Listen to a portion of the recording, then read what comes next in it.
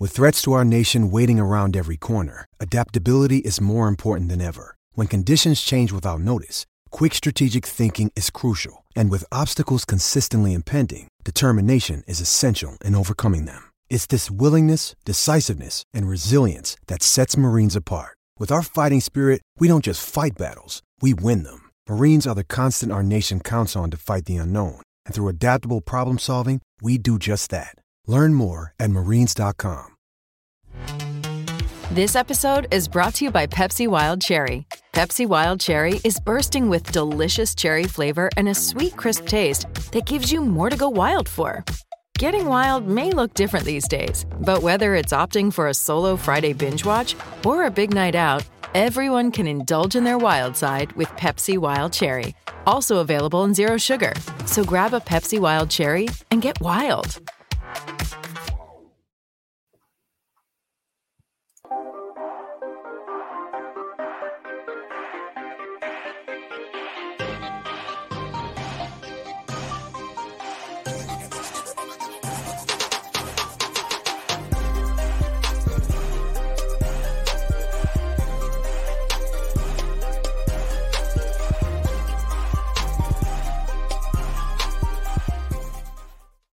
Welcome to 2024 and another year of soccer down here. Well, technically, it's another calendar year of soccer down here. Season 8 begins at the end of the month, and we can't thank all of y'all enough. Can't thank everybody who listens, who interacts, who reaches out the way that you do here at Soccer's Morning Show. It is another calendar year of soccer down here in 2024. Hopefully, a morning ropes. Last day of break. What? Last day of break? But no, just once again, we've made it to another year, another calendar year. In short order, we will have made it to another year, season 8 of the SDH Network. We got a lot of stuff coming. We got our high school games of the week that are going to be coming in short order in February. And so it's going to be really fun to get everything gassed up and ready to go. We couldn't start off another season couldn't start off another calendar year without Jarrett Smith hopping on. Morning, Jarrett. Morning, John. We've made it to 2024. Thanks. Buy me a soda. Buy a new coach at Birmingham City. Mm-hmm. That's true. As wrestling aficionados here, we have always said that so-and-so screwed themselves. And I think it's safe to say that Birmingham City screwed Birmingham City. Yeah, Birmingham City worked themselves into a shoot here. You had a manager who had you in 6th and fired him for the big fancy name and lights, which was interesting. How'd that go for you? Well, I mean, it was interesting in the sense that, like DC wasn't lighting the world on fire in MLS. No. No. But Rooney fell into that category of managers where I'm watching him going, he doesn't have a lot to work with right now. And I don't know if he's able to fully apply his whole game model the way he wants to and play and function the way he really wants to. Mm-hmm. Where he is in DC.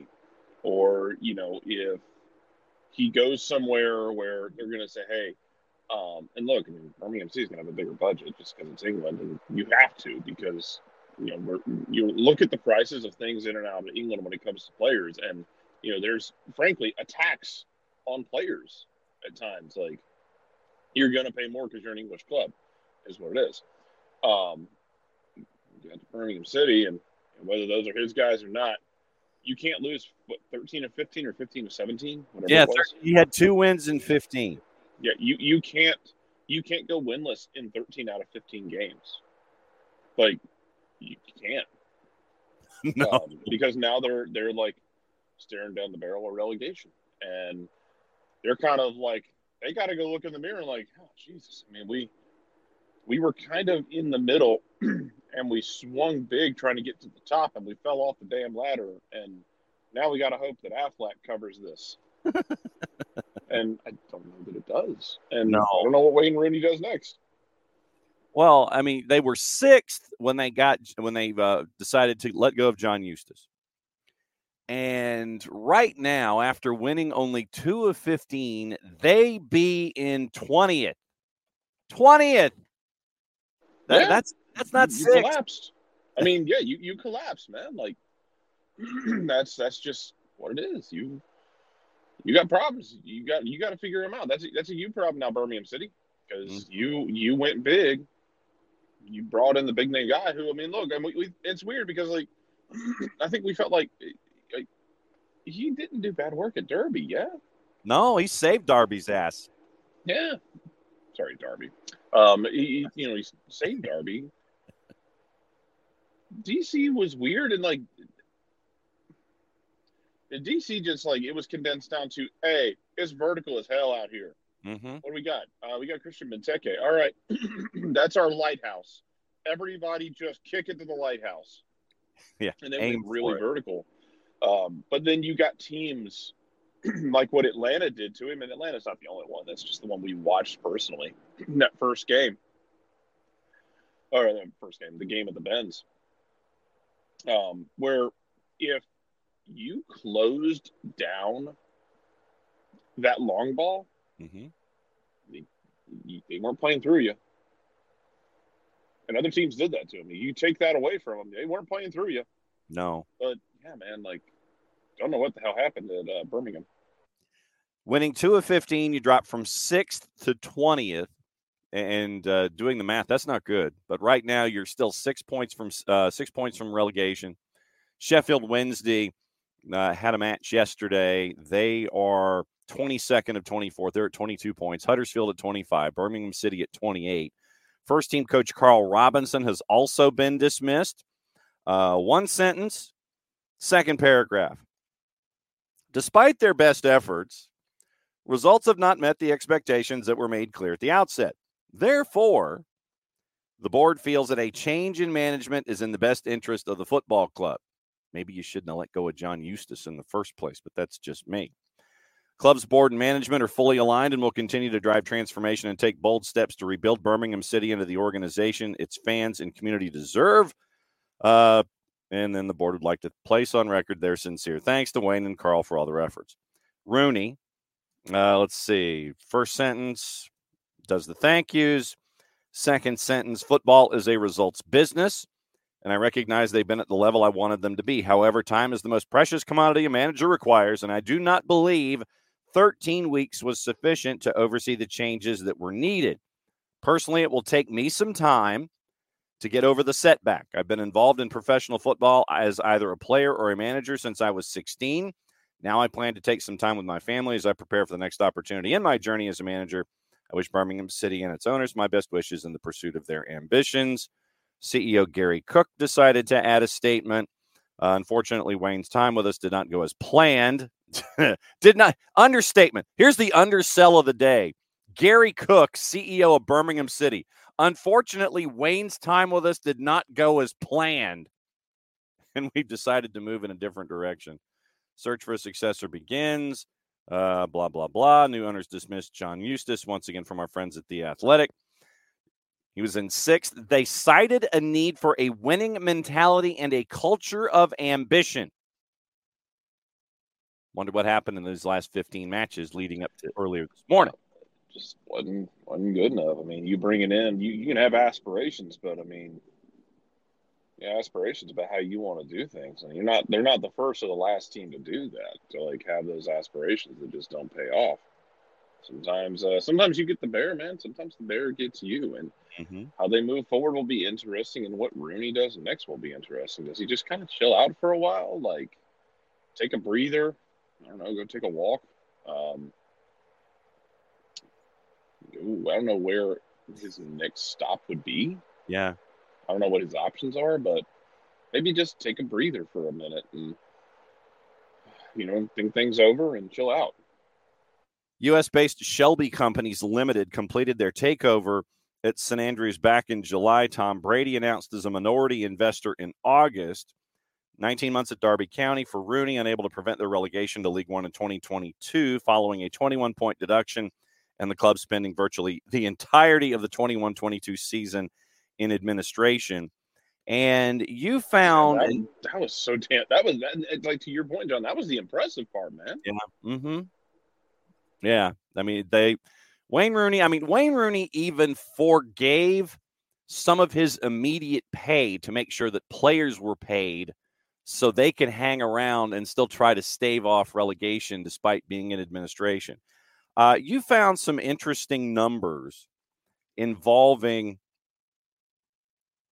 managers from that were part of the golden generation of the players. You found some interesting numbers, and once again, it's courtesy of our friends at BBC Sport. Steven Gerrard, 145 wins in 254 games, winning percentage of 57%, but you had a massive caveat to that going into that statistic. You mean manage an old firm team. Uh-huh.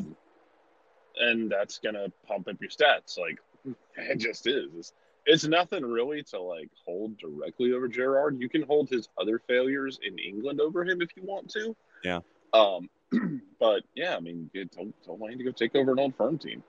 Bump up those numbers because, yeah, when you manage an old firm team, you got to have a hell of a winning percentage because if you don't, you're not going to be there, as Michael Beale proved to you. Second on the list was Frank Lampard. Frank Lampard, 81 wins in 196 matches, winning percentage of 41.3. Gary Neville, 10 wins in 28, winning percentage of 35.7. Wayne Rooney, 40 wins in 155 matches, winning percentage of 25.8. Paul Scholes won 3 and 12 to go at 25%. Saul Campbell won 12 of 53 to go at 22.6%. And all of this they lose Birmingham City. They lost in their last match 3-0. And when the match was over, Rooney got taunted by the fans after the match was over, and he went ahead and said it was unacceptable that you were getting taunted here. Unacceptable taunts, languishing in 20th. Mercilessly taunted, and this is from our friends at the Times. Mercilessly taunted by the home supporters, cut a frustrated figure, 9th loss in 15, 6th in the Sky Bet Championship. Rooney said, denying yesterday he was on the brink. I know football's about opinions, but the only chant I didn't appreciate was one about Jimmy Savile. I don't think that's acceptable, really. Later transpired both sets of fans exchanged chants about the Leeds-born Savile, though not in relation to Rooney. Rooney claimed that this month's transfer window could help solve some of his team's main problems. Unfortunately, he won't be the guy to do it. So Rooney's been held exclusively responsible for this. Yeah. I mean, but that's the Aberdeen situation that we've talked about for the last 2 years now.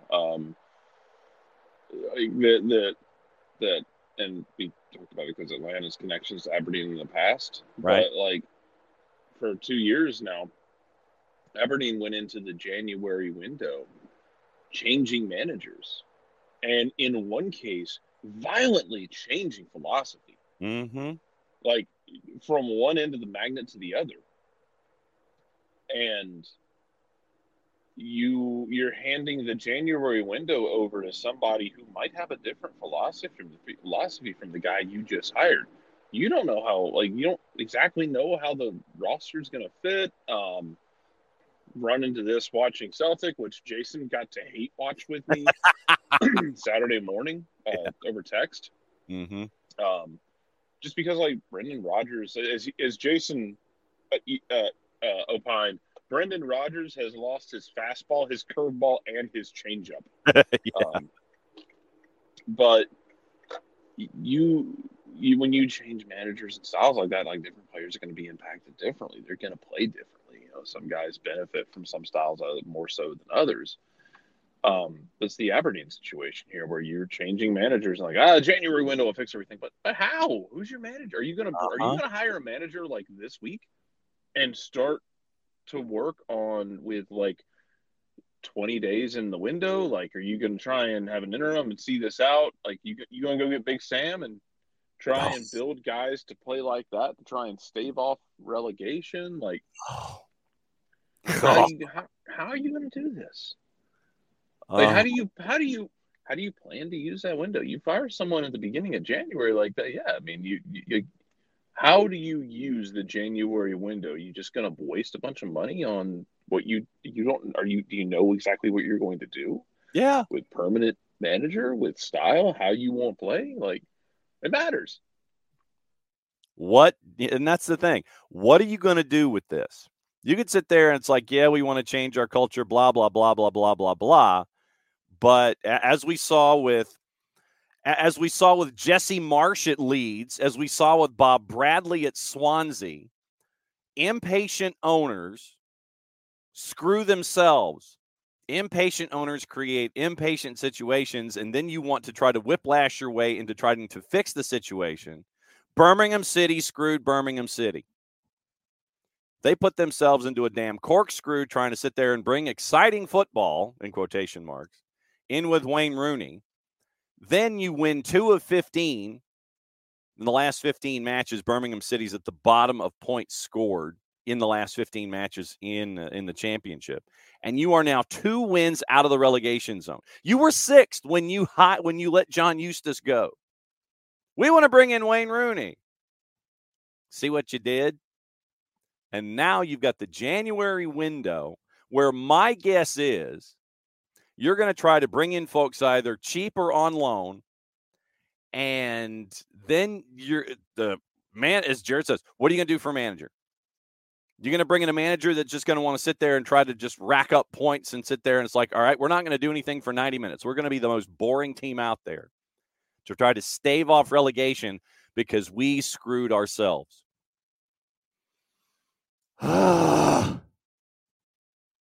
This is what happens. What happened now? No, it's just the impatience of the owners and now trying to fix the situation. It's just like, look, you screwed you, and now you're trying to unscrew yourself.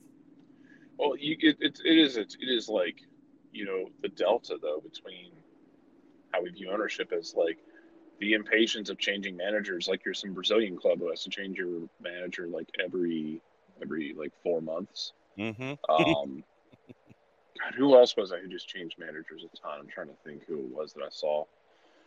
It was Fleetwood Town. Fleetwood Town kind of did this because they had Scott Brown in place, who was okay.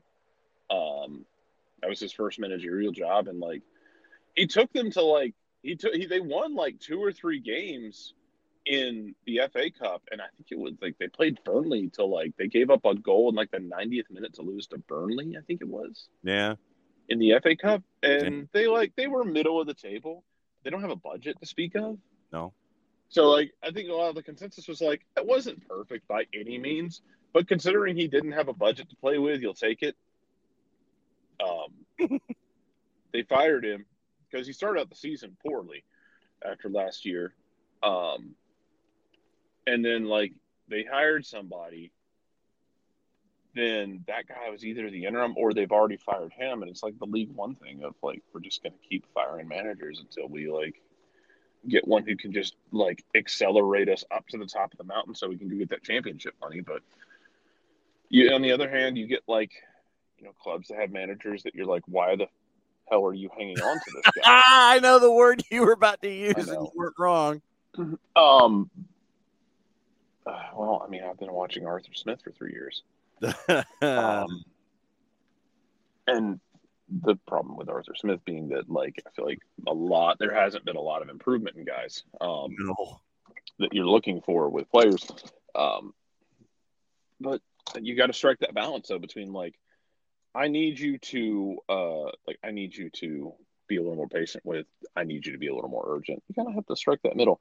Emilio's asking about David Tepper, by the way. Yeah, we'll get into that. We can do that because I have to jump in just a second. I'll try and come back. But sure, we ain't going nowhere. I don't. David Tepper's a special little unicorn. I'd be mad too if I'd overridden my coaching staff into selecting Bryce Young instead of C.J. Stroud, while C.J. Stroud's walking away with the Rookie of the Year. Yeah. I don't know if Frank Reich is actually a good head coach or not. I think he's a very good offensive coordinator. He was the offensive coordinator with Philly when they won the Super Bowl. Folks are good number twos. he put up some good numbers. And there are plenty of guys like that. Like, we're already having this conversation as we shift into American football down here with Brandon Staley, who was the head coach of the Chargers. Yeah, bring that one up. Keep it coming, brother. But Brandon Staley was a damn good DC. And he would fall in a long line of guys who were disastrous head coaches. But I wouldn't begrudge any team for going out and saying, "Hey, come here and just run my defense." No problem with that at all. Go do that. Yeah. However, David Tepper, if y'all missed that, like, just throwing drinks at fans. He was watching the Panthers get shut out by the Jacksonville Jaguars, being led by C.J. Beathard. Not even our beautiful long-haired stallion of a man, Trevor Lawrence. And someone yelled something up in the box, and he like threw the drink at them, then played flip cup on the table as he walked away. Good work, too. Yeah. Tepper's an interesting figure. And what do you want to bet? Yeah. What do you want to bet? It's going to be a match race between David Tepper and Dean Spanos to try to figure out who can sign Jim Harbaugh to the most ludicrous, undeserved contract ever. They won't, because Birmingham City will do it. Oh, man. Yeah, and you know what? Because I had this argument with someone the other day. Like, I could see Harbaugh leaving either way, because if he loses, if he'd have lost to Bama, I could have seen them be like, you know what? You ain't getting us over this mountain, bud. And you're not worth the drama. We're gonna move on. Yeah. If he beats Washington next week, amidst like all of the allegations and whatnot, like, I could see him be like, "All right, cool, I got you your title. That NFL money's calling, and we're just gonna stop. We're just gonna stop teasing each other. I'm out, and gonna go out on top." I could see him trying to go out on top, just in time for the posse to show up. Yeah. Also, I want to know if somebody tries, because here's the thing that I think would be weird, and I don't know that this would happen. John, could you imagine if someone, like, whoever doesn't get him proceeds to give Kalen DeBoer a big contract? Because Kalen DeBoer's up for renewal at Washington. It'd be a better investment. Imagine if you just were like, "Hey, Kalen DeBoer's in like his mid-50s. Like, imagine if you just were like, "Hey, Kalen, we saw what you did with Michael Penix throwing the ball 12 miles at a time. Just absolutely sicko offense. You also don't know how to manage a clock at the end of a game, which frankly qualifies you even more so for an NFL head coaching job than you even realize. How would you like to come to the NFL? Oh boy! Well, and imagine that. I'm just saying. Imagine Justin Herbert in a Kalen DeBoer offense. I would much rather imagine that than a Jim Harbaugh offense. Man, Kalen DeBoer being like, "Hey, Justin, how far can you throw the football?"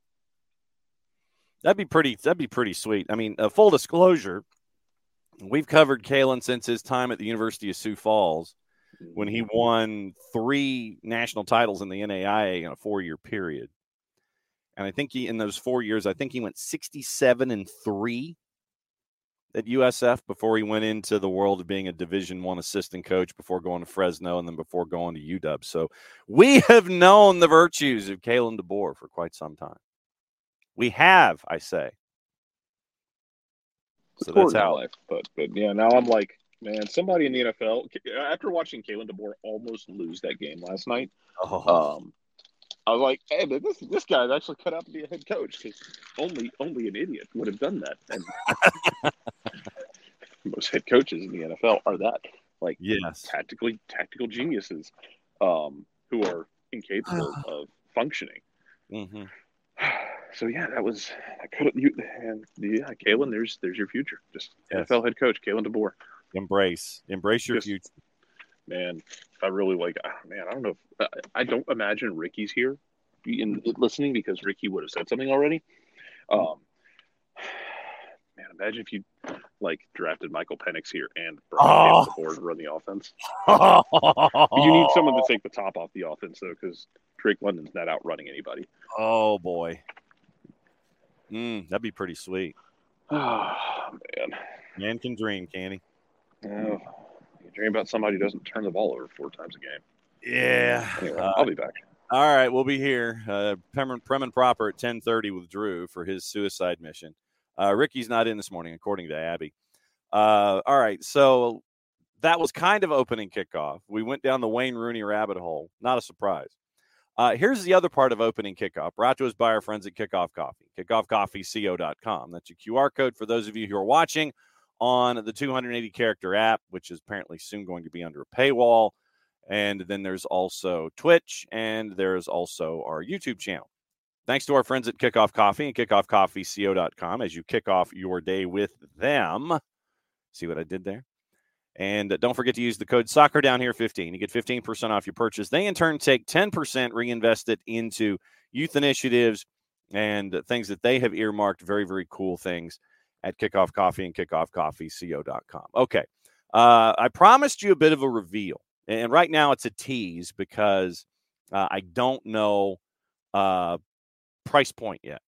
We're discussing it with our friends at the Marshall Islands. Let me see if this is going to work, because I had to basically send an email of a PDF to myself as a JPEG, and we'll see if this works as an overlay. So we mentioned that you can still pick up the reissuing of Atlanta is American Soccer, that scarf that's still available, 25-5. And I know that Abby has mentioned that she wants to help out with that. And you can, too, to get that particular scarf if you missed out the first time. Now, second part, we are coordinating with our friends at the Marshall Islands.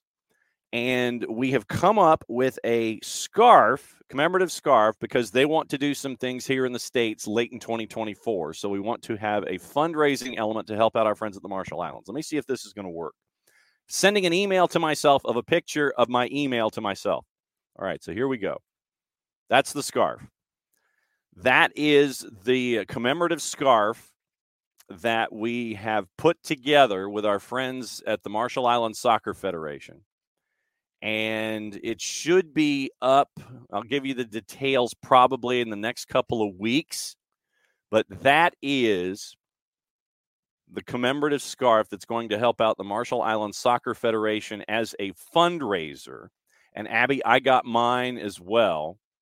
I got my jersey, and that came last week. I forgot to wear it this morning as a part of all of this. But this is the commemorative scarf that we have coordinated the design with our friends at the Marshall Islands.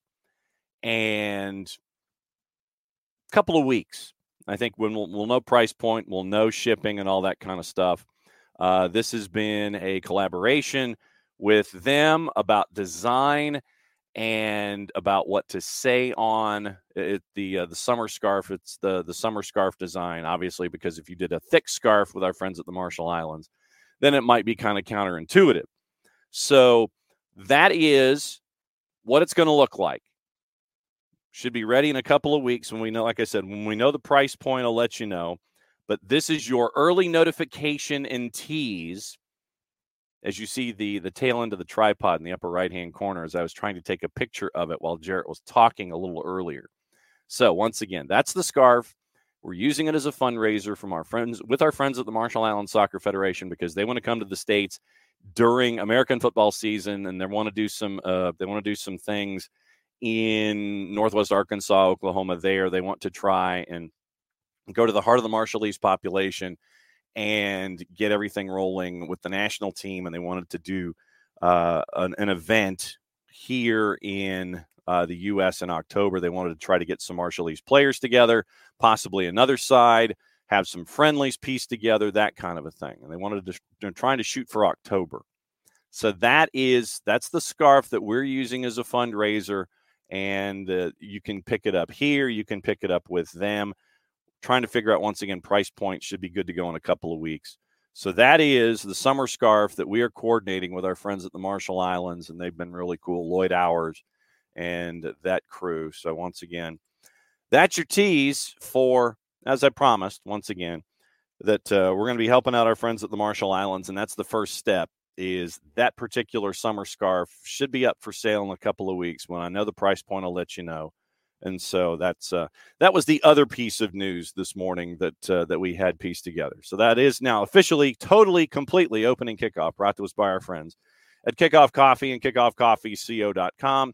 That's your QR code for those of you who are catching us on our YouTube channel, on Twitch, and on the 280-character app. Yes, and that is absolutely true, Abby. It is a fundraiser, and we're going to add money for mailing if not in the metro Atlanta area. So we're going to figure out how to do things because we figure that there's going to be some demand internationally as well. We might end up shipping some scarves to our friends in England, and they can handle the international part, but we'll figure out how we're going to handle it. But I just wanted to let you guys see what we've been working on with the Marshall Islands Soccer Federation, and we're going to start 2024 helping them out as well, as because we believe in soccer for good and spreading the word. And you mentioned, Nick mentioned raising the fleet and the scarf as well. So that's your QR code for those of you watching on other elements. And don't forget to use the code soccer down here 15. You get 15% off your purchase with Kickoff Coffee and kickoffcoffeeco.com. They in turn take 10%, reinvest it into youth initiatives and youth programs that they themselves have earmarked with our friends at Kickoff Coffee and kickoffcoffeeco.com. So there you go. So that's the official word. We do have a scarf. We're helping out the Marshall Islands. It's a fundraiser, working out price point. And like I said, it's probably going to be both national and international demand, but we wanted to let you guys know that that's where we are in helping out our friends with the Marshall Islands. So we got stuff to talk about outside of Wayne Rooney. And we're kind of catching up here a little bit with what's been going on. If Nick joins us, what we talked about in Serie A, probably going to have a soccer over there segment before we get into Prem and Proper, the review at 10:30 with Drew with his hit and run to talk about festive fixtures and everything since he's been on the show last. Since Maddie's in Chicago and she's spending time with friends and hanging out here to start the new year. So Maddie will catch up with us hopefully Friday when she's back here in Atlanta as she's getting ready for the weekend. And we can get her idea of the review as we get ready for FA Cup window and international window and all those kinds of things. So it'll be an FA Cup weekend coming up for our friends in the Prem and Birmingham City, but they're just going to be watching. Transactions in Major League Soccer that we have not really had the chance to discuss. And the first one on the board, obviously, is Hugo Lloris. Hugo Lloris signed by LAFC from Tottenham Hotspur. Looks like the salary is going to be somewhere in the neighborhood of $350. Under contract through the 24 season, options for 25 and 26. This makes sense.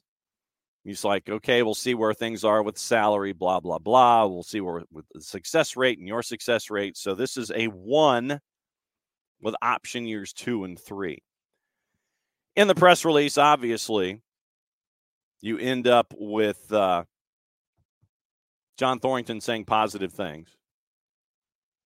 And then they came up with the cute release on the Twitters.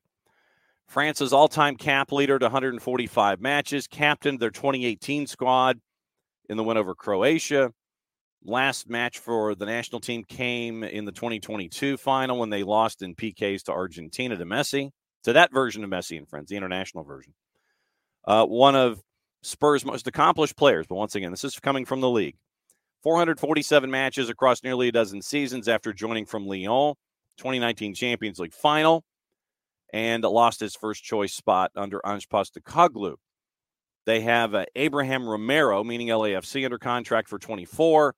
Maxime Crépeau, John McCarthy, who split starter duties last year, are both free agents. They were at the time. McCarthy went across town, and he's now part of LAG's groupings, and that probably means that's the end for Jonathan Bond.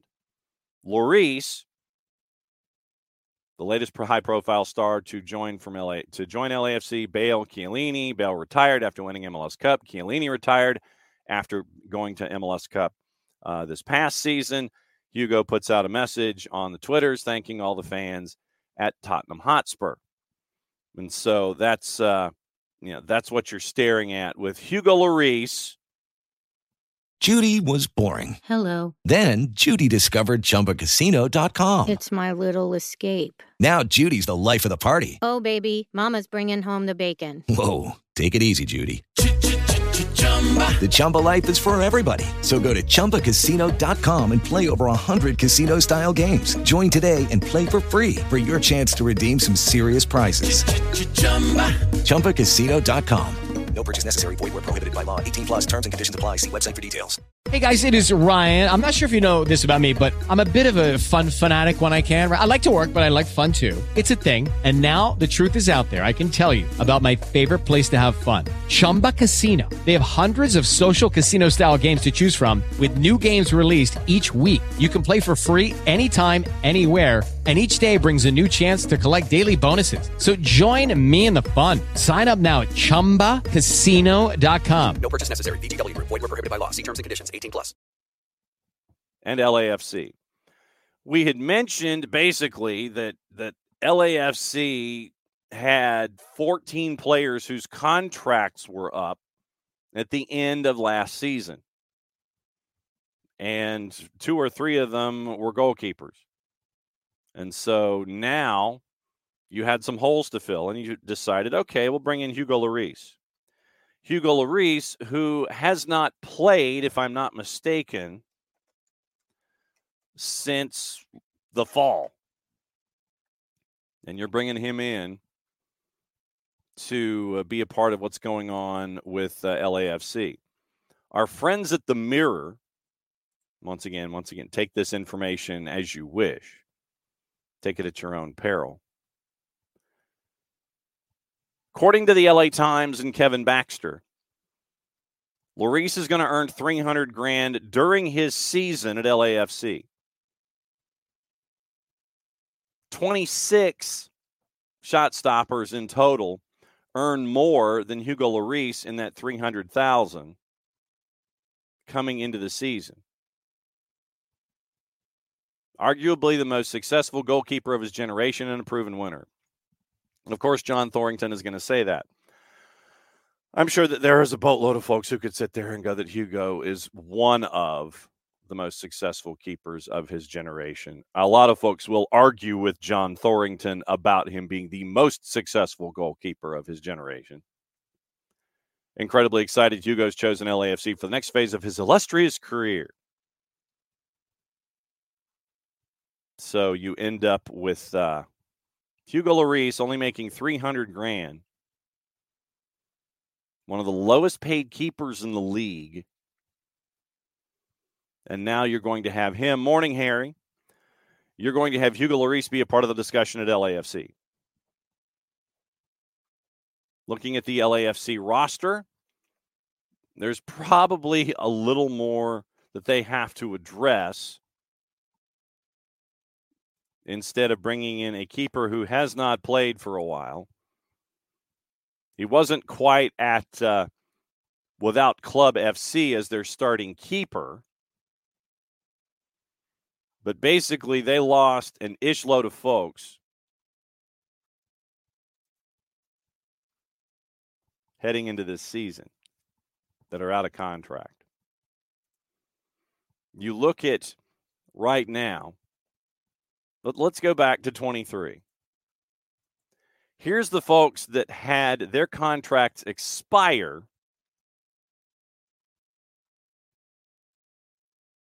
and looking at the contract issues that were there. You had all of these folks that were out of contract. You had a dozen folks that were done. So you ended up with Crepeau, McCarthy gone. Jakupovic gone. Romero there. Chiellini gone.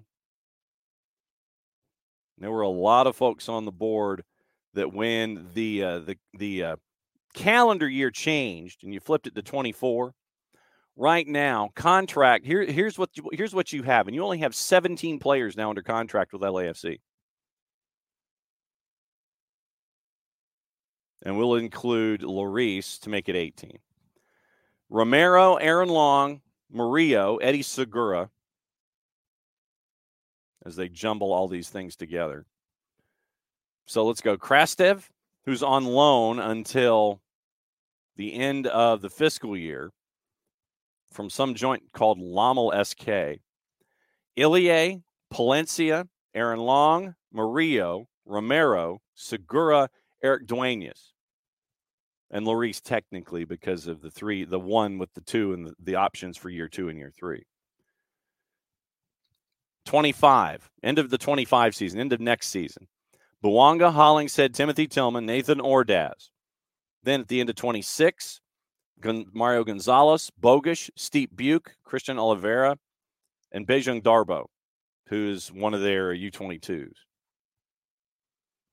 So that's what you're staring at right now from LAFC. Obviously, you can sit there and say that they're probably going to swing some deals and that they'll work on what they currently have.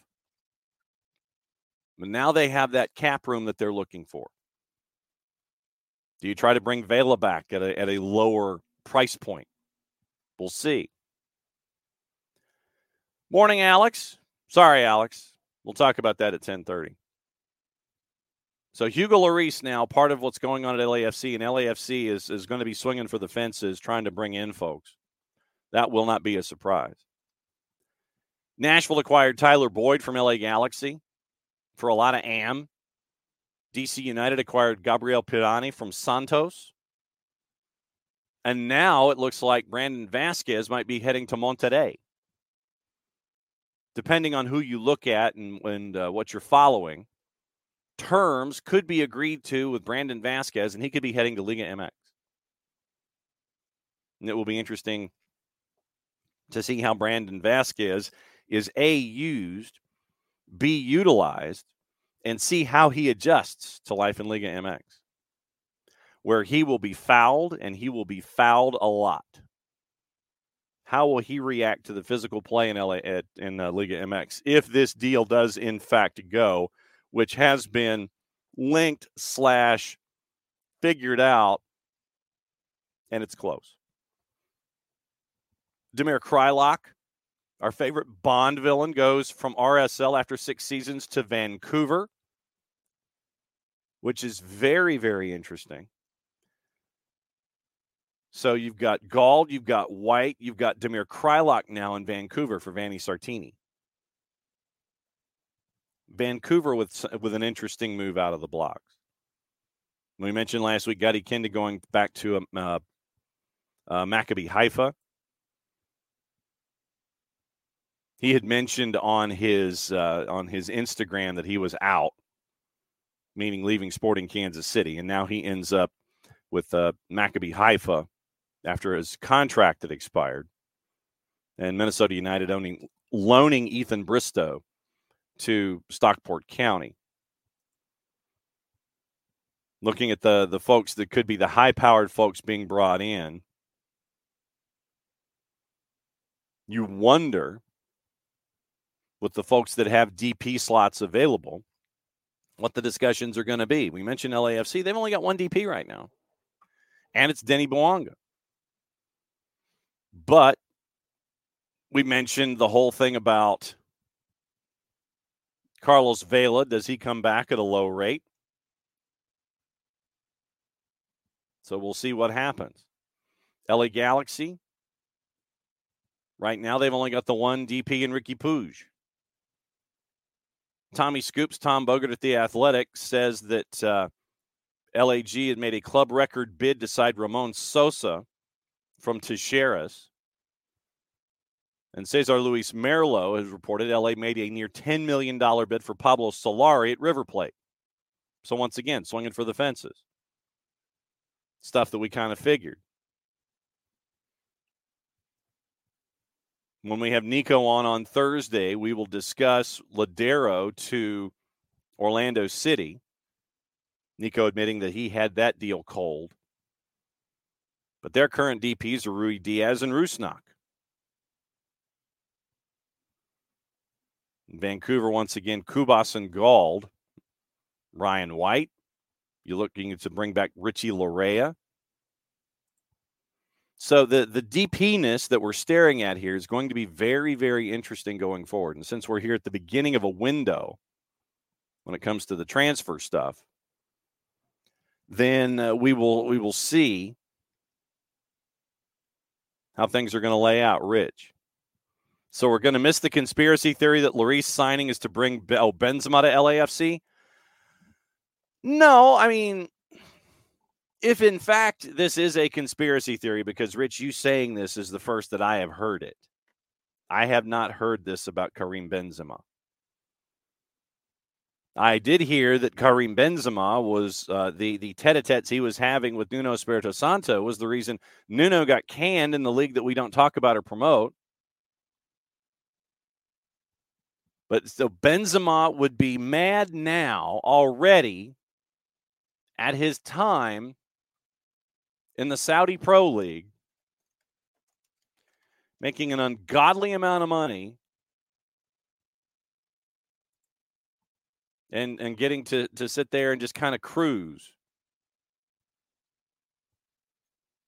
I mean, if I'm Karim Benzema, why would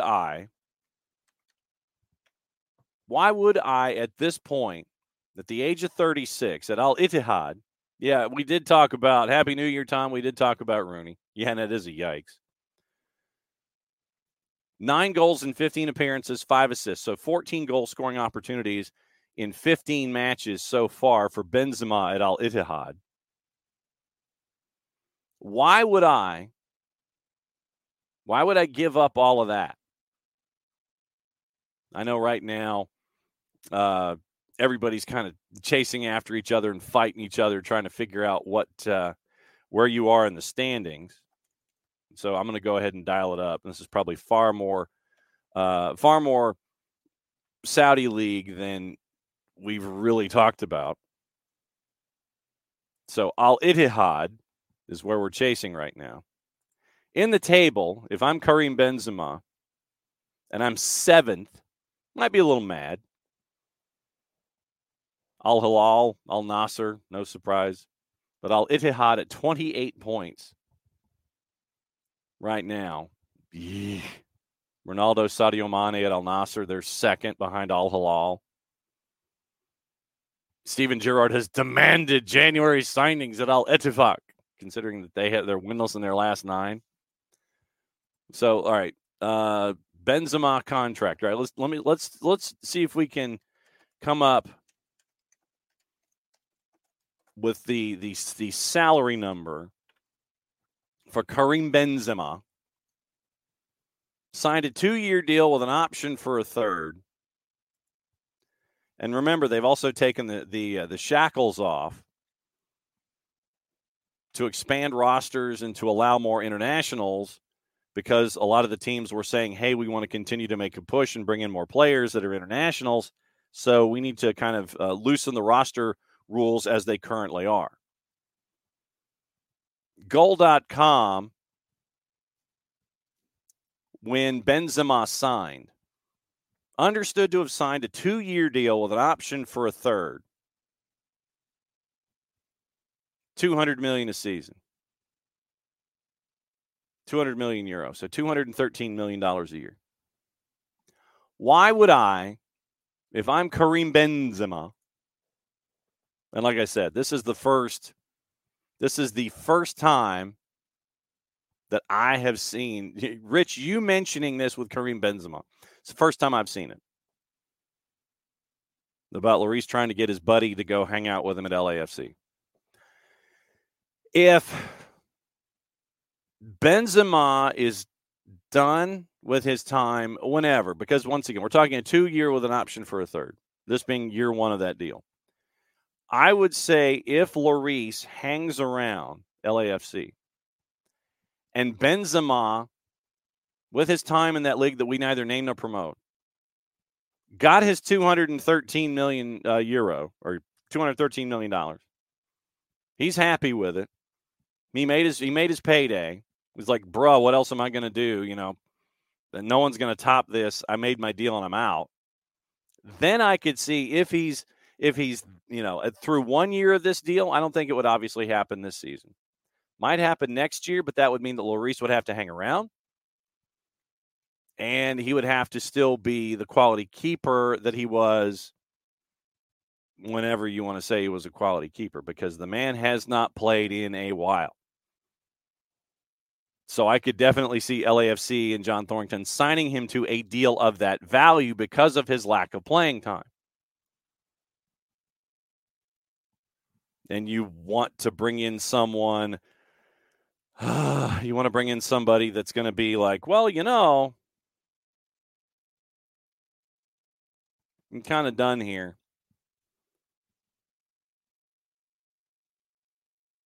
And thank you, Rich. Catching us up with our friends at Transfer News Live, who might be one of those resources that we keep an eye on here this month with 2.2 million followers. So, as a content aggregator, Benzema will not leave Al Ittihad in January, according to Santi Aouna. He's going to finish the season with the Saudi club. So, makes his $213 million. He's good. So then that means that summer window, if he doesn't go for the second year and he's out the door, then he could be available, and it could be one of those Bale Chiellini things where you bring him in and John Thornton goes to his capologist and says, hey, what can we do? And what you probably do is you go to the league office in New York City and go, look, we want with Benzema the kind of deal guidelines that you are looking at with Messi when he starts to assemble Messi and friends. So Benzema goes to Los Angeles to be with his buddy Lloris. And that turns into Kareem and friends, or Benzema and friends at LAFC. And you start to have these quote-unquote super teams like we were seeing in the NBA. You know, Miami wants Bosch and Wade and LeBron, and you got Messi and friends right now in Miami. And like I said, this is extrapolating here. Benzema's mad. Al Ittihad stinks. He gets his $213 million and he's out. Summer. Then does Hugo Lloris pick up the phone and sit there and go doot doot doot doot doot boop boop? And he picks up the phone in Saudi Arabia. Are you that mad, or do you still want another $213 million? That would be the question for Kareem Benzema at this point. Bruh, are you that mad that you would want to do other things? Hello, it is Ryan, and I was on a flight the other day playing one of my favorite social spin slot games on ChumbaCasino.com. I looked over at the person sitting next to me, and you know what they were doing? They were also playing Chumba Casino. Coincidence? I think not. Everybody's loving having fun with it. Chumba Casino is home to hundreds of casino-style games that you can play for free anytime, anywhere, even at 30,000 feet. So sign up now at ChumbaCasino.com to claim your free welcome bonus. That's ChumbaCasino.com and live the Chumba life. No purchase necessary. VGW. Void where prohibited by law. See terms and conditions. 18+. Lucky Land Casino, asking people, what's the weirdest place you've gotten lucky? Lucky? In line at the deli, I guess? Aha, in my dentist's office. More than once, actually. Do I have to say? Yes, you do. In the car before my kids' PTA meeting. Really? Yes. Excuse me, what's the weirdest place you've gotten lucky? I never win and tell. Well, there you have it. You can get lucky anywhere, playing at LuckyLandSlots.com. Play for free right now. Are you feeling lucky? No purchase necessary. Void where prohibited by law. 18+. Terms and conditions apply. See website for details. That would be the question going further. Yeah, Hutch, you are not wrong in the getting the Kevlar shin pads. Definitely needing Kevlar shin pads going. If you are Brandon Vasquez and you are heading to Monterrey, that would be the question. Yeah, everybody's plugging their ears. Rich says, unless more older or bigger names will be looking for the Messi deal. And that's the thing.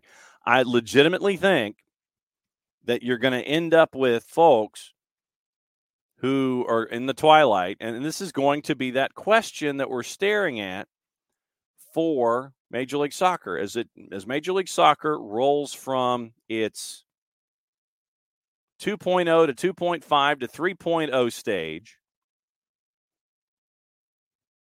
then that's what you're looking at here. How do you gauge it? But for all of the teams that go down this road, for the Moss brothers and David Beckham,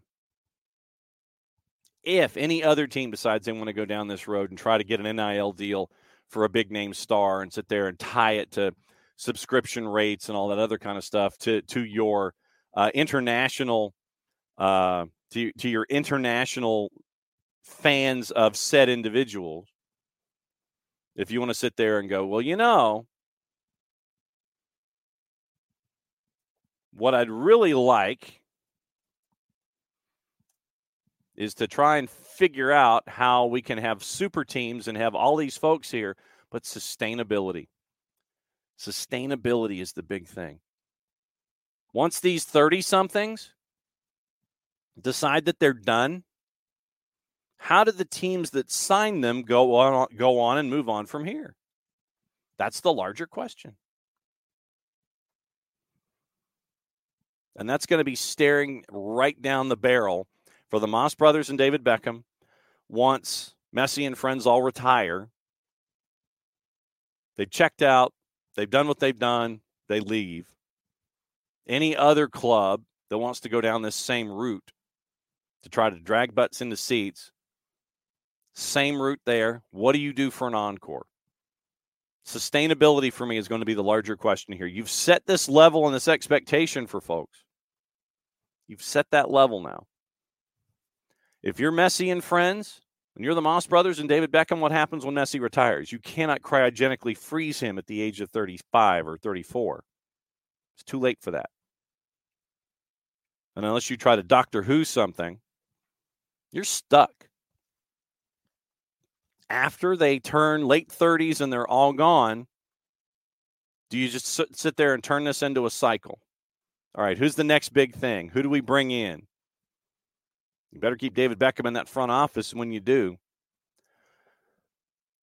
What is the cycle going to be second time, third time through? Second team, third team through that wants to try to do things this way? Or if you're a fan of a club, do you do things your own way? Try not to keep up with the Joneses and figure out how you can be a more longer sustainable franchise. I think that's the key here. Let the folks around you do things their way. If your club wants to go down a certain road, let them go down the road they want to go down. Build however you want to build. Let Messi and friends be Messi and friends. If LAFC wants to do whatever they're going to do, let them do it. Rich has a club that's built a certain way. Shooter has a club that's built a certain way, even though he doesn't like it. Atlanta United has a club that's built a certain way. Don't look at the other dude. Don't look in the other lane and see, wow, that's a great looking car. Stick with the Abstermobile. Stick with your car and do things your way. Don't be intimidated or sit there and get, oh, look at that car. Oh, look at that car. Do things your way in the philosophy that you've built. And Abby, to answer your question, Sporting did draft a keeper out of Holy Innocents who went to Georgetown, Ryan Shuey. He was their first pick in the first round. So, yep, Ryan Shuey, a 6'4 senior at Georgetown, 6'4", 185 out of Mayretta, went to Holy Innocents, second team Big East. And if you missed it, Jaden Hibbert's interview is up on the network where we get to catch up with him. So you've got Shuey, drafted by Kansas City, and you've got Jaden Hibbert drafted by Atlanta United out of Georgetown. So Georgetown and UConn. So that's what you're staring at here. Now that you're thinking about it, maybe I should give Georgetown a call and see if we can catch up with Shuey. All right. So Ropes had mentioned this earlier, finally getting around the chance to catch up on it. Fabrizio Romano, remember Tejan Buchanan from New England Revolution? Tejan Buchanan to Inter Milan, deal in place. Here we go with Club Brugge. €7 million on the board plus add-ons, fixed fee. Personal terms were agreed 2 weeks ago. Tejan set to travel to Milano tomorrow. Medical tests on Thursday. Agreement completed, set to be sealed. Complete with a photograph of our friends at Paramount Plus sponsoring the front of the Inter Milan jersey, and Tejon Buchanan saying, hey, dig this. So, good piece of business. We'll see. I mean, in the financial sense, we'll see if it pays off on the field. But Fabrizio Romano saying Tejon Buchanan is heading to Inter Milan. So we'll keep an eye on how things continue to evolve there. Sergio Reguilon expected to leave Spurs again during the January transfer window as he wants to play regularly. Loan options are being considered. Interest from Premier League clubs after Borussia Dortmund added him to their list in December. The race remains open. Dragusin has accepted all details of a Tottenham contract proposal. Personal terms have been agreed, revealed last week. Public statements on the new deal now waiting for Spurs. Spurs and Genoa remain in talks to get the deal done very soon. And Manchester United have activated the break clause on Reguilon, as called by David Ornstein earlier this morning. Mutual decision between all parties. Reguilon wants to play, no space at United, and so that's where that is laid out. Napoli is going to sign a new center back. Sparta Prague's Martin Vitic remains one of the options, Vitic being 20 or 21, depending on he's a class of 2003. Napoli asked for Dragusin last week, but Spurs advancing to get the deal done as revealed. Samardzic deal is a priority for Napoli in return. Did you see this? Well, first off, Kroos, Nacho, Luka Modric all currently had a contract in June. Carlo Ancelotti says they can decide what they want to do. It's up to them. We let them decide. Future's already on the right way with many talents. And Endrick coming soon, though. But did you see the interview that happened with Carlo Ancelotti? We'll let Bart Keeler coming on here in just a little bit, because the real world is helping us out this morning with Bart. So when I get the code, I'll send it to Bart, and Bart will come in. We'll talk USM&T, and we'll talk about whatever else is on his mind. Once again, Prem and Proper, the review coming up at 10:30, where we get to discuss things. That's the official term. So Bart Keeler coming on here. Initially, we thought that Bart may not be able to join us until Friday. Oh, thank you. Ryan Shaway, thank you. Excellent. So Shaway, thank you, Abby.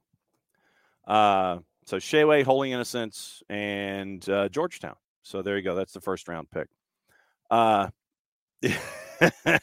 Yes. Thank you.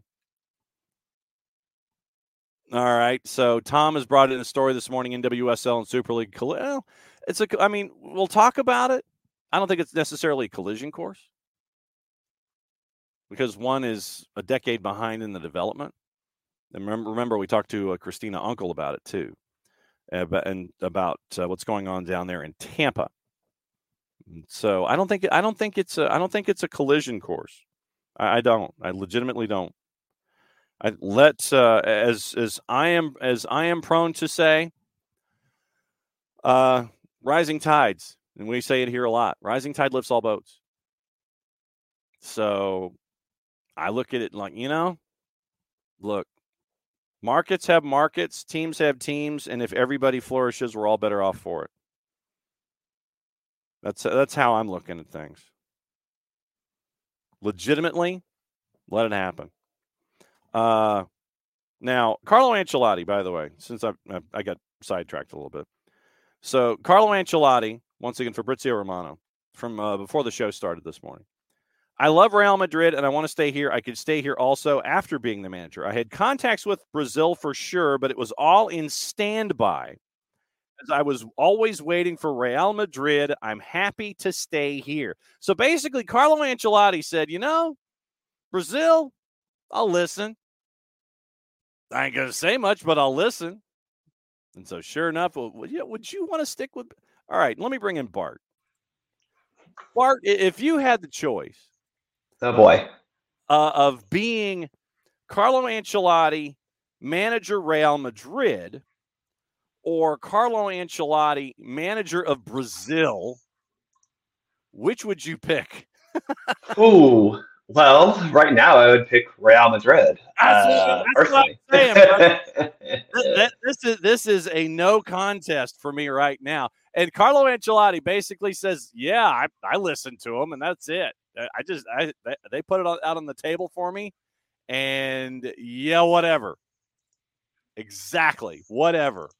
So he basically just he's just like, "Yep, it's all good.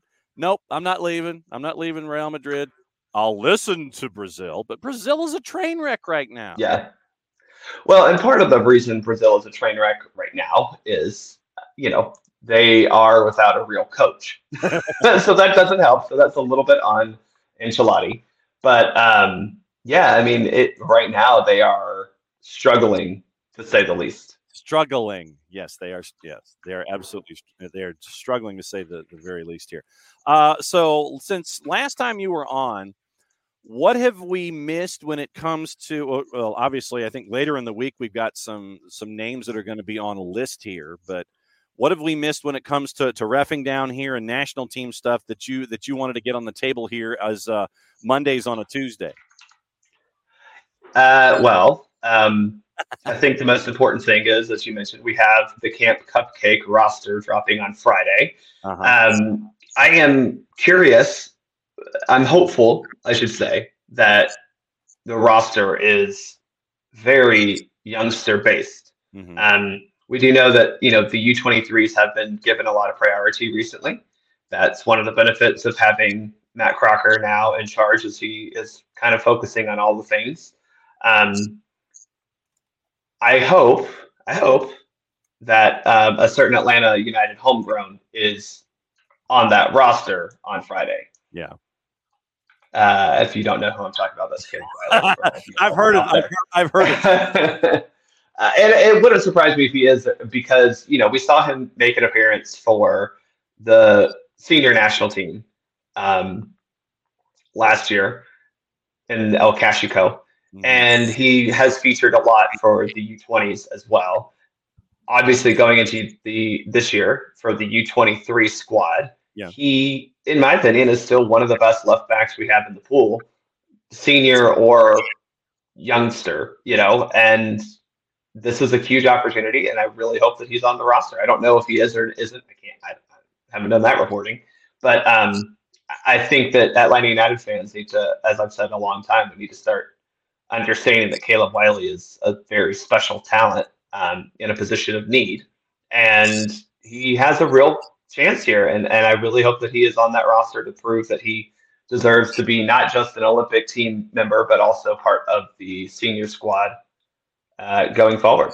How much of this, when it comes to naming names on rosters, is still political and still, instead of just putting folks out there and trying to approach things logically, whether you're talking about a Camp Cupcake situation where you should be kicking the tires on some folks as opposed to just throwing the same names out there over and over again? How much of this is still tied to the quote unquote network? And hey, we need to give these guys some run. We need to continue to give these guys run and not look at other folks. How much of this is still tied to illogical decision making? Well, I don't think any anymore, for a couple of reasons. One, the Sun partnership between MLS and U.S. Soccer no longer exists. That has been dissolved. And also, I think U.S. Soccer is probably a little upset with MLS right now with the way that they've treated some of their initiatives and competitions recently. So I don't expect at all any sort of preference. That said, this will be an MLS heavy camp. Because obviously the leagues that are playing right now are where our best players are playing in important leagues, and they're not playing right now. The only caveat would be there are a couple of leagues that are obviously in a winter break, but I doubt that they're going to allow an important player to come onto this particular camp roster. Then let me ask you this: for a camp, Joe Scally and Gio Reyna aren't on this roster. Let's just unequivocally say that. Well, and because the reason I was going to ask, how many surprises, I guess, would you be sitting there and saying, okay, this would be a surprise, this would be a surprise, and this would be a surprise? Are you expecting this roster at Camp Cupcake to be, yeah, okay, I figured it was going to lay out this way, or are you anticipating that some folks might have some aces up their sleeve here? I genuinely don't know, John, because, Greg has in the past been a little mixed on what this Camp Cupcake is. He's used it to get MLS guys who he values highly a chance to play, but he's also used this as a chance to get young players into camp. We've seen them kind of host dual U23 and senior national team camps before. So I don't know if I have an answer to that question, John, because Hey guys, it is Ryan. I'm not sure if you know this about me, but I'm a bit of a fun fanatic when I can. I like to work, but I like fun too. It's a thing. And now the truth is out there. I can tell you about my favorite place to have fun. Chumba Casino. They have hundreds of social casino style games to choose from with new games released each week. You can play for free anytime, anywhere. And each day brings a new chance to collect daily bonuses. So join me in the fun. Sign up now at ChumbaCasino.com. No purchase necessary. VGW Group. Void where prohibited by law. See terms and conditions. 18+. Okay, round two. Name something that's not boring. A laundry? Ooh, a book club. Computer solitaire, huh? Ah, sorry. We were looking for Chumba Casino. That's right. ChumbaCasino.com has over 100 casino-style games. Join today and play for free for your chance to redeem some serious prizes. ChumbaCasino.com. No purchase necessary. Void where prohibited by law. 18+. Terms and conditions apply. See website for details. I don't know. We haven't been told how this camp will be treated. Again, we know that there are U23 camps that have been slated, so I don't think it'll necessarily be that type of a camp. But I do hope that we're prioritizing young MLS talent as opposed to bringing Walker Zimmerman back in for another time. And no slight to Walker, but it's just like, buddy, he's not the future of the national team. We've got a Copa America coming up in 6 months? Yeah. 6.5. And, do we need to see Aaron Long again? No, I don't need to see Aaron Long play soccer ever again, let alone for the U.S. men's national team. I don't need a Sean Johnson in camp. So there are, we do need to start having these standards and expecting U.S. soccer and the men's national team coaches to treat this with less, I hate to say severity, but treat this for what it should be. And it's a way to get younger talent exposed so that they can either see them in person and truly evaluate them, or, just give them a shot as it is. All right, so then you're the general manager for this particular window. Who would you like to see on this roster come the announcement after, of course, the show is over on Friday? So I would like to see, I mentioned Caleb Wiley, he's one. Jalen Neal, again, come back from the Galaxy. I'm sure Aiden Morris should be a guy that we see. But there are some others that, maybe I don't want to see is a better question. Like DeJuan Jones, do you want to see him or not? He's an experienced MLS veteran. He's been in a lot of camps, but do I need to have another camp where I see DeJuan Jones? He hasn't truly made a mark at the senior national team, and we found a guy at left back in Christopher Lund who seems to have replaced him in the pecking order. So do we need to see him again? I don't know. Same with a guy like Brooks Lennon. Do we need to see Brooks Lennon? Sorry. I will always defend Brooks Lennon as an Atlanta United player, but is he the type of player that we need to see in this camp? So, but there are younger players, the Philadelphia cohort of Quinn Sullivan and company, Jack McGlynn, those are guys I would like to see in this type of a camp where get them involved. Roman Celentano, Schulte, and even to an extent, Calendar from Miami. Those are players who I think would be worthwhile. And a shout maybe from an Atlanta United side of things. Maybe you get Josh Cohen in there. I know he's a little bit older, but we haven't really seen him in camp outside of one European window. So maybe a Josh Cohen is a guy that you bring in as a goalkeeper to say, okay, where do we see you in our depth chart as a goalkeeper? Yeah, I wanted you to put your thinking cap on this morning a little bit. When it comes, Brandon Vasquez and Miles Robinson are two that I do think are interesting, right? Yeah. I think we all expect Miles to, well, I shouldn't say expect. We all hope that he goes to a European team. I think Vasquez is another one who wants to go to a European team. Curious to see how they end up coming into this camp, right? Because what if they're getting calls?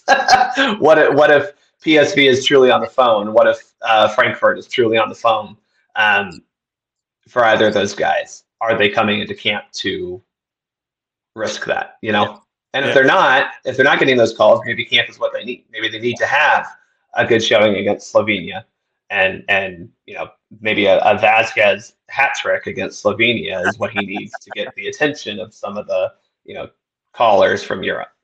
Sidebar: Philip Poole is now going to be the new head coach at the USL Super League Carolina franchise. That was just announced here in the last handful of minutes. So good for them. He is going to stick with the team through She Believes, and then he's going to take over USL Super Carolina. So that came out at the top. Yeah, that makes sense. I mean, that's a good hire, I suppose, if you're going to try to find someone who has the experience within the system you want. Okay, so article from our friends at The Independent. Carl Matchett, yesterday, after Festive Fixtures finally came to a close and Arsenal hit their brick wall. Sorry, Bart. Wolves manager Gary O'Neill proclaimed, quote, "What is the point in VAR?" End quote. His side felt aggrieved after yet more decisions proved vital in defeat at Fulham. Newcastle boss Eddie Howe labeled a penalty against his own club in stoppage time against PSG a poor decision, which looks completely different in a slowed down replay to officials watching on monitors. The current situations come after an increase in the use of technology in football over the past few years, but none seems to create as much heated debate and questioning as that of VAR. By and large, it is felt that minor and visible calls are improved across the course of the season, with on-pitch referees getting extra help. However, there have been several high-profile incidents of late that have led to clubs or personnel within them complaining about the eventual decision or decision-making process, and once again getting into the Champions League about this. When you still have managers, Ange Postecoglou being one, Gary O'Neill apparently being another, not getting the point of VAR, when you look at how VAR is being implemented right now in the Premier League from your viewing this season, how would you view VAR in the Prem versus what we see here in the United States? Well, this all goes back to decisions that fully started on January 31st, 2020, and that's Brexit. This is what happens when Europe and the UK split, and now you have the UK doing all what they want to do. I'm joking, but the problem is, I think that the aggrieved parties have some sort of point where you are looking at, because they obviously know better than every other human on the planet, John. Right. Every other soccer body doesn't do it as well as the Premier League and the FA. We know this. And, they feel that they are going to do it slightly differently than what UEFA does and some of the more continental leagues do. And I think that is a valid criticism of VAR being used in the Premier League. Mm-hmm. That said, I think that we do need to see, look, no ball has ever gone out of play against Arsenal this season, apparently. So I understand this. And there are legitimate gripes with that I think other coaches share of. We have the technology to make these a little bit less human and more automated / technologically driven. And I think those are some things that would greatly help VAR. But I agree that there are some decisions that have quite honestly been flubbed.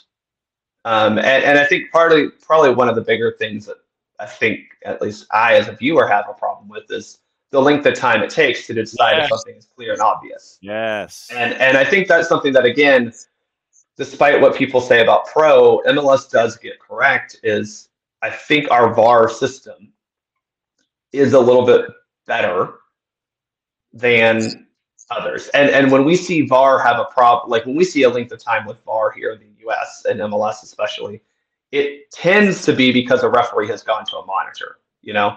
And that's where I think in the Premier League, honestly, bothers me the most is someone else is making the decision for the on-field officiating crew. And I would rather see them say, hey, man, you should take a look at this. And I don't see as many referees in the Premier League go to a monitor to make a decision. Instead, you have people in a room trying to find every single angle to disprove the referee before making any sort of decision. It sounds like a lot of times, at least when you observe, they're trying to work from a negative and come forward using too much. Absolutely. To try and find something.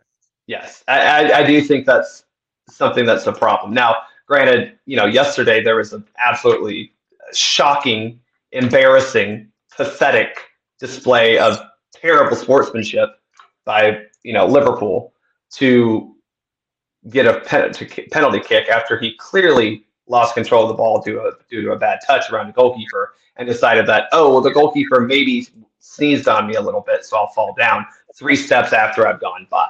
Are we sure? And are we sure it wasn't Richie Larea who did that? Good Lord. It was, John, that was such a bad flop. Such a bad flop. But he's saved because technically, yes, there was contact. Well, then that goes to the laws of the game. And so it's, once again, you have the laws that are in front of you and trying to determine what's going on there. Abby mentioned that it all goes back to the quality of reffing as a whole. And my question for you is New Year's resolutions. When it comes to you as an official, what resolutions do you have about yourself in that part of your CV? What are you looking to become, or what are you looking to improve upon next year yourself when it comes to having the whistle and the cards and the jersey out there? Yeah, as I tweeted yesterday, one of my big resolutions legitimately is I need to give more yellow cards for obvious time wasting and delay tactics. And this includes a lot of times I'm going to just run up and stand in front of the ball. As Joey Logan, who I retweeted, said, you don't have to ask for 10 as an attacker. We shouldn't be doing that. Yeah. The defenders need to start respecting that more. And this whole BS of I'm going to just stand in front of the ball, or I'm going to run up to in front of the ball after something's already happened. That personally, that's something that I want to stop, because it does one of two things. It either A, delays the game, which we just don't want to have, or B, causes a potentially hazardous situation, which we also don't want to have. No. Yeah, how many of the officials, do you have regular conversations with the other officials in your officiating circle? Do you guys kind of away from the field? Do you guys have regular conversations about what you're learning, what you're doing, what happened? Do you guys have debriefs on your own? We have not outside of the field, right? Yeah. So if we're at the field, we'll have conversations, and those will go on well after games. And then I have a couple of referee friends who I personally have conversations with just because we're interested. But it's not, we don't have that because, I'm not going to sit in a chat group and text these people, but there are some Facebook groups I'm a part of. No, but I mean, like if you're just sitting around, it's like, yeah, you're getting a couple of beers and it just happens to be like your buddies. Yeah. That are out there. Do you have those does it drift into that kind of a casual? Yeah, we there's a couple that I have that conversation with. Yeah. And we discuss how, obviously we're right and everyone else is wrong. that's the official mindset, right? Absolutely. That is absolutely how this goes. How do you keep yourself from turning into a blackjack dealer? Even though I know that's not your MO. How do you keep yourself from turning into a blackjack dealer in a situation like, where you probably should be giving cards, but you have that balance of trying not to drag the game down and take it someplace it doesn't want to go, knowing that at the same time, I probably need to be given cards a little better or faster than I have been. Yeah, I think, again, for me, what I'm trying to give cards for are procedural issues, right? Mm-hmm. For me, those are justified. Yeah. I don't like to give cards for fouls or stuff like that, because that is very subjective. There are times that those are required, stopping a promising attack, super dangerous tackles, like stuff like that. But I don't have a problem, and this is where I need to, again, remind myself that I should be doing this, with punishing people for doing things that, go against the spirit of the game, right, or specifically are trying to unfairly gain an advantage that isn't within the actual passage of play. Yeah. So again, we're kicking the ball away after the ball goes out of bounds. Right. We're taking too long to get off the field. Stuff like that.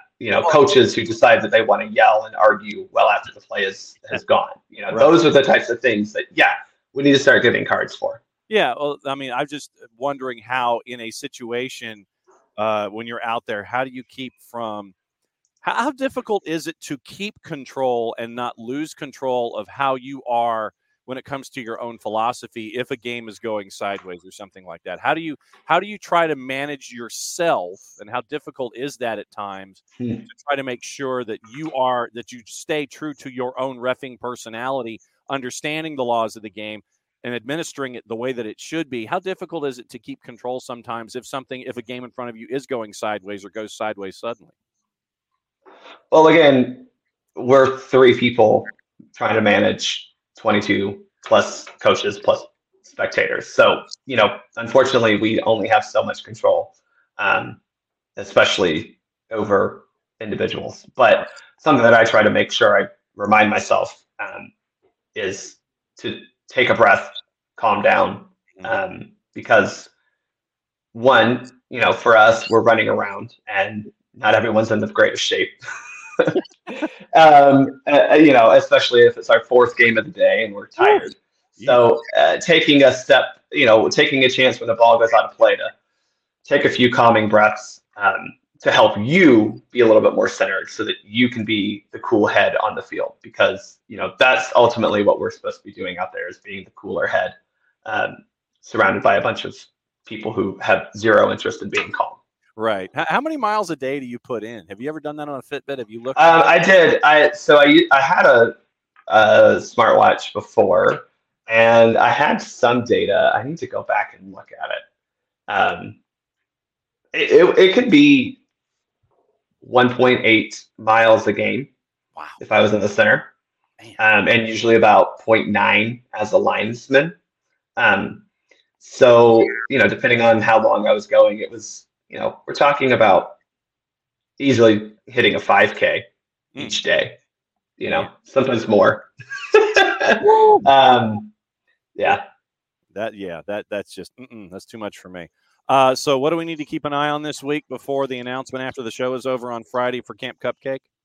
Lucky Land Casino, asking people, what's the weirdest place you've gotten lucky? Lucky? In line at the deli, I guess? Aha, in my dentist's office. More than once, actually. Do I have to say? Yes, you do. In the car before my kids' PTA meeting. Really? Yes. Excuse me, what's the weirdest place you've gotten lucky? I never win and tell. Well, there you have it. You can get lucky anywhere, playing at LuckyLandSlots.com. Play for free right now. Are you feeling lucky? No purchase necessary. Void where prohibited by law. 18+. Terms and conditions apply. See website for details. Okay, round 2. Name something that's not boring. A laundry? Ooh, a book club. Computer solitaire, huh? Sorry, we were looking for Chumba Casino. That's right, ChumbaCasino.com has over 100 casino-style games. Join today and play for free for your chance to redeem some serious prizes.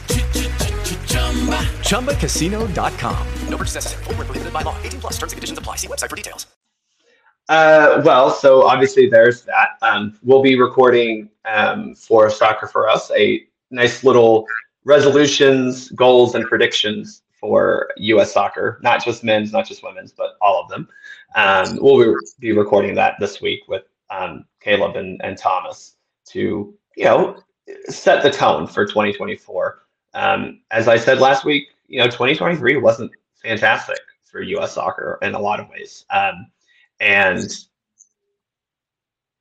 I think the crew on SoccerForUS, we want to hold U.S. soccer to a higher standard because we should be able to do that. And hopefully 2024 brings that. And we'll be keeping an eye on that as we go. Thanks for letting us know that your real life stuff was clear. Nice. I can drop in my meeting died. All right, my friend. Once again, thanks for a great 2023 with you and the SoccerForUS POD crew.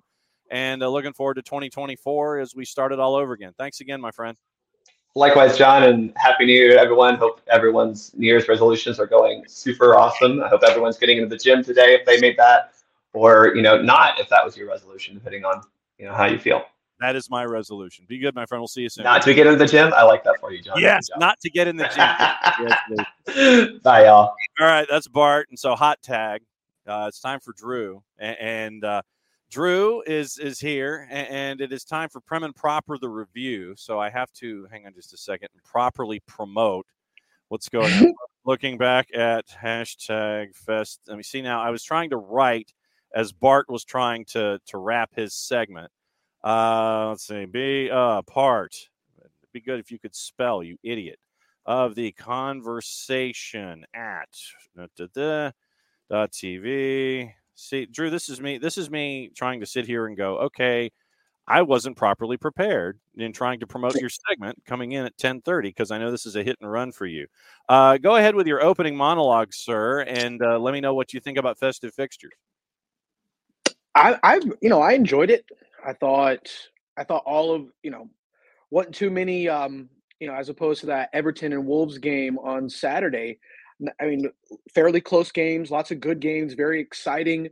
And like I said, it just gave people some time who aren't used to it or would love to watch games but they have to work. I mean, if you couldn't find time to enjoy at least one game over the last 10 days, I feel a little bad for you. And Rich Ransom is in this morning, and he truly did appreciate your proper greeting, because as we always know, Prem and Proper is too sweet for life, baby. Let me ask you about Wayne Rooney. We led with Wayne this morning, and he was opening kickoff. And to continue our wrestling references, we mentioned that Birmingham City screwed Birmingham City. Much like Matt, Birmingham City screwed Birmingham City. You had John Eustace. You were sixth in the table, and you're like, ooh, shiny object. Ooh, well, let's get Wayne Rooney. You get Wayne Rooney, and now you're 20th. What did you think about Rooney as higher at Birmingham City, and now being shown the door where he thinks he didn't get enough time to do stuff? Well, I mean, this is what's going to boil down to. I haven't, done, as much research into Wayne Rooney's Birmingham City time, but what you can do is you can do a little compare and contrast. What did he offer for DC United that helped excel the club of DC United? Not much, except for jersey sales and, more people at the stadium, I guess. But, John, just because somebody's a great football player or soccer player does not mean it's gonna resonate on the bench. When clearly his personality isn't resonating. Wayne Rooney's got the personality of a wet mop, so I don't really understand how any of that resonates with kids in a locker room. Maybe I'm wrong, but I need somebody who I want to fight for. I need somebody I want to go to war with, and I never saw that in Wayne unless I was on the field playing with him, if that makes any sense. Mm-hmm. Yeah, the on the field version versus the off the field translation, I think, is what you're getting at there. So yeah, they were sixth when he started. They're now 20th in the championship, 6 points out of the relegation zone right now. And it was they in those 15 matches that he was in charge, they only won twice. And obviously that was good enough for dead blanking last in the championship for that 15-match period, least number of points gained by any team there. And Rooney admits he's probably got to look at stuff, and you wonder if he's going to take a break or if someone is going to sit there and go, yeah, Wayne, come on in. We'll see what happens. But it was an intriguing hire, but Birmingham City screwed Birmingham City when you were 6th and now you're 20th. Well, I mean, you also, I think a lot of it has to do with, you just got a shiny, sexy object in coming into the ownership with Tom Brady. So let's get a shiny, sexy object to stand on the sideline that everybody in the country knows, everybody in the country can get around or get behind. But again, it just goes back to what we just said. Just because you can score 20 goals on the field doesn't mean you can coach another person to score 20 goals on the field. So I think he should take a break. I think take a break, go watch Kai play, enjoy your kids, and if the right opportunity comes around again, jump at it. But I think Rooney needs to develop himself. I mean, look, he's turning himself into a Frank Lampard. Is Lampard ever going to get a job again? I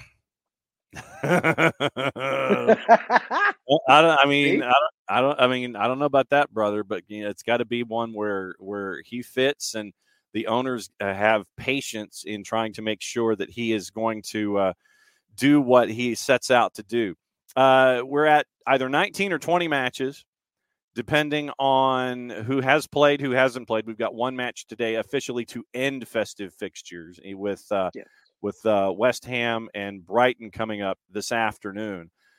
Survivors of festive fixtures, I guess you could say that Liverpool continues to be a survivor in festive fixtures, but there's Manchester City kind of lurking with that match in hand. I mean, when they win that match in hand, and you imagine that they will only be 2 points behind Liverpool. And Bart has already put his hands over his head because he heard that high whistle. But yeah, Arsenal, 1 point in their last 3 matches, and now Arsenal is looking up at Liverpool where Arsenal was on top. Well, you asked me about it. Is either last week or the week before last, and I said, just wait till the new year hits, and Arsenal will Arsenal. And sure enough, they did. But I want to give Arsenal credit, not credit for what has happened, but credit because their ownership and their manager, they have ambition. They want to win. So with the transfer window open, whether it's Ivan Toney or somebody else, they're going to bring in a striker. They're going to bring in a goal scorer because honestly, that's all they lack. They lack that true number 9. I mean, a lot of teams do, but if they find that goal scorer, and I'm not too sure Ivan Toney kind of matches the play style of Mikel Arteta, but I will say he's scoring 20 goals a season in the Premier League, and that's very hard to find a 20 a season goal scorer. And if they can figure out a way to put that ball in the back of the net, the sky's the limit for them for the rest of the season. Rich actually does make the point. Rooney took Birmingham City from 6th to 20th in 15 matches, was sacked before DC United has even announced his replacement. That should tell you 2 things about 2 separate franchises. Midseason MVPs. Let's do this. Your midseason most valuable player, most important player, however you want to phrase it. Who's your midseason MVP in the Premier League? I've got 2. Okay. And I'm going to start with the complete evaporation of confidence that Manchester City has without their number 9 on the field. He's scored 14 goals this season, and he's missed the last 4, maybe 3-4 games in the Premier League, and you can see that they struggle. But with him on the field, they're just a whole different ball game. So it might be an obvious pick, but I will stick with Erling Haaland as 1. But it's going to maybe a shock. But I'm really enjoying what Ollie Watkins has brought to the table for Aston Villa in the first half of this season. Where would they be without him? And it's the robbery, with Southgate at the helm. There's been robberies, since the World Cup of players not getting picked. But Calvin Phillips, who's played maybe 90 minutes of football this season, being chosen to go represent England over James Ward-Prowse is a crime. And those 3 players with Haaland, Ollie Watkins and what Ward-Prowse has brought to West Ham, who are absolutely flying right now. Okay, I said 2, so I brought out 3, but those are the 3 names that come to mind for me. What about you? No, I'm right there with you. I like Ollie Watkins. I'll give you Dominic Solanke from Bournemouth. Yes. Trust me, I know. With what we've seen from him, and I'll give you Emi Martinez from Aston Villa. You went offense, I'll go defense, and when you have somebody like Emi Martinez between the sticks to help you out, obviously that's going to work really well. I think you got to look at somebody like Yeon-min Son for what he's been able to do with the offense that Ange has put together at Spurs is another part of that discussion. So then leaning to taking your MVPs and throwing them into a pile, does that mean that Unai Emery is your manager of the midway point? Yes, 100%. And if Spurs wouldn't have gotten completely rattled with injuries, I mean, that James Maddison injury has murdered them. I mean, you can tell he is. And listen, John, if things would have gone well for him health-wise, he would have been right up there in the MVP of the first half of the season as well. But I lost my train of thought. What did you ask me? No, we were talking about manager of the year for the halfway point. Oh yeah. I don't know how to say his name correctly, but we'll stick with Ange, like you said. The Tottenham head coach. Yeah. If that injury, if those injuries wouldn't have happened, because they were absolutely flying as well. But John, how can you not give it to Unai Emery? It'd be strange to not, because what he has done in such a short amount of time, picking up the pieces that Gerrard left, if there are any, he has just, unbelievable. They're fun to watch. I know we've only got you. We're going to treat it like the Canadian Football League. 3-minute warning, and Rosie's going to come in here in a second. Biggest disappointment of the halfway point. I'm going to put on my bias hat here, but I think we both know who the most disappointed is. Manchester United. Okay. From every aspect, we know that the ownership and the board, that just gets kind of, it's like beating a dead horse. We know the Glazers are crap. But at some point, those $1 million a month players have to start performing. And if we want to go the biggest player, we can say Andre Onana. I mean, as far as somebody who came in with such high regard, could have won the Champions League MVP if Inter didn't lose in the final. But one of the best goalkeepers we've seen in a long time, and he's come into this United squad and single-handedly pushed them out of Europe. So there's got to be a lot of changes coming. We don't know what's going to come this month with the transfer windows. United's not very, even with Fergie around, they were never big, really keen on January signings. But real quick, we've heard names mentioned like Choupo-Moting and Timo Werner and Thomas Mueller. What's the obsession with this club and getting has-beens at the January break to try and improve the squad? It's very frustrating. And we've seen what Werner can do in the Premier League, which was nothing. So I just don't get it. But yeah, I think United is one of the biggest disappointments so far. Do you concur? Or do you have something for me? I'm down with that. According to Ben Jacobs, Sir Jim Ratcliffe is in Manchester today for meetings. The main aim is to make introductions to staff across all departments, including Eric Ten Hag, and learn more about the club operations. Ineos still plan to make the majority of key decisions after completion and a strategic review. So that is that's from Ben Jacobs this morning when it comes to Sir Jim Ratcliffe rolling in. You can't say, and I'm going to look at the rest of the table. We're talking disappointments. I cannot put Brighton in there because this is their first time ever in European competition, and you're trying to balance that schedule with the Premier League schedule, with not being 100% because of injuries. And that's the same reason that I will say that Newcastle is not a disappointment, because you could have an all-injured starting 11 and a starting 11 for Eddie Howe. Actually, you want another one? Chelsea. But it also seems to be a running gag. It's like, okay, how do we fix this problem? Let's throw more money at it. Exactly. And Bowley Clear Lake, they're like, yeah, okay. $1 billion in transfers, and you are mid-table. You are the beginning of group number 3 in 10th place right now. And obviously, Pochettino has taken the shackles off of Madueke, and Noni Madueke has done really well his last handful of matches. But I feel for Pochettino because the expectations are so high, and it's almost like Nottingham Forest. The solution is to buy more players and spend more money and have the manager sit there and sort it all out. And then the ownership group, or Evangelos Marinakis, just gets mad because you can't do it. And now Steve Cooper's gone, and Steve Cooper will probably end up taking over for Roy Hodgson, because Roy Hodgson at 76 is pretty much over it all. And when he leaves Crystal Palace, Steve Cooper's coming in on a free, and I think Forest has screwed that up. So I would say disappointing Chelsea and disappointing owners. But once again, when you're like 20 dudes in the sandbox, capital T, capital S, that's what you're staring at. I know you've got to go. Last thoughts from Festive Fixtures, and what else are you looking forward to quick? Festive Fixtures, not really many more thoughts, as opposed to just you can't not love it. So many games, so much time to just enjoy what we all love, and that's this beautiful game. I do want to say one thing.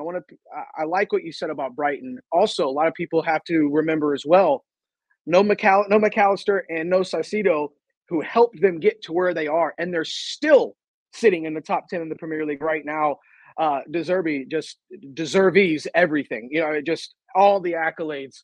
But United, they don't play again until the 8th, which I just love. I think it's an FA Cup third round against Wigan, and I think that game you'll see a similar, more similarities in what the lineup has been. But I think come January 14th, he's going to release the Hounds, and I think we'll see that starting 11 that we saw against Arsenal earlier in the season before everyone got injured. I'm excited about it.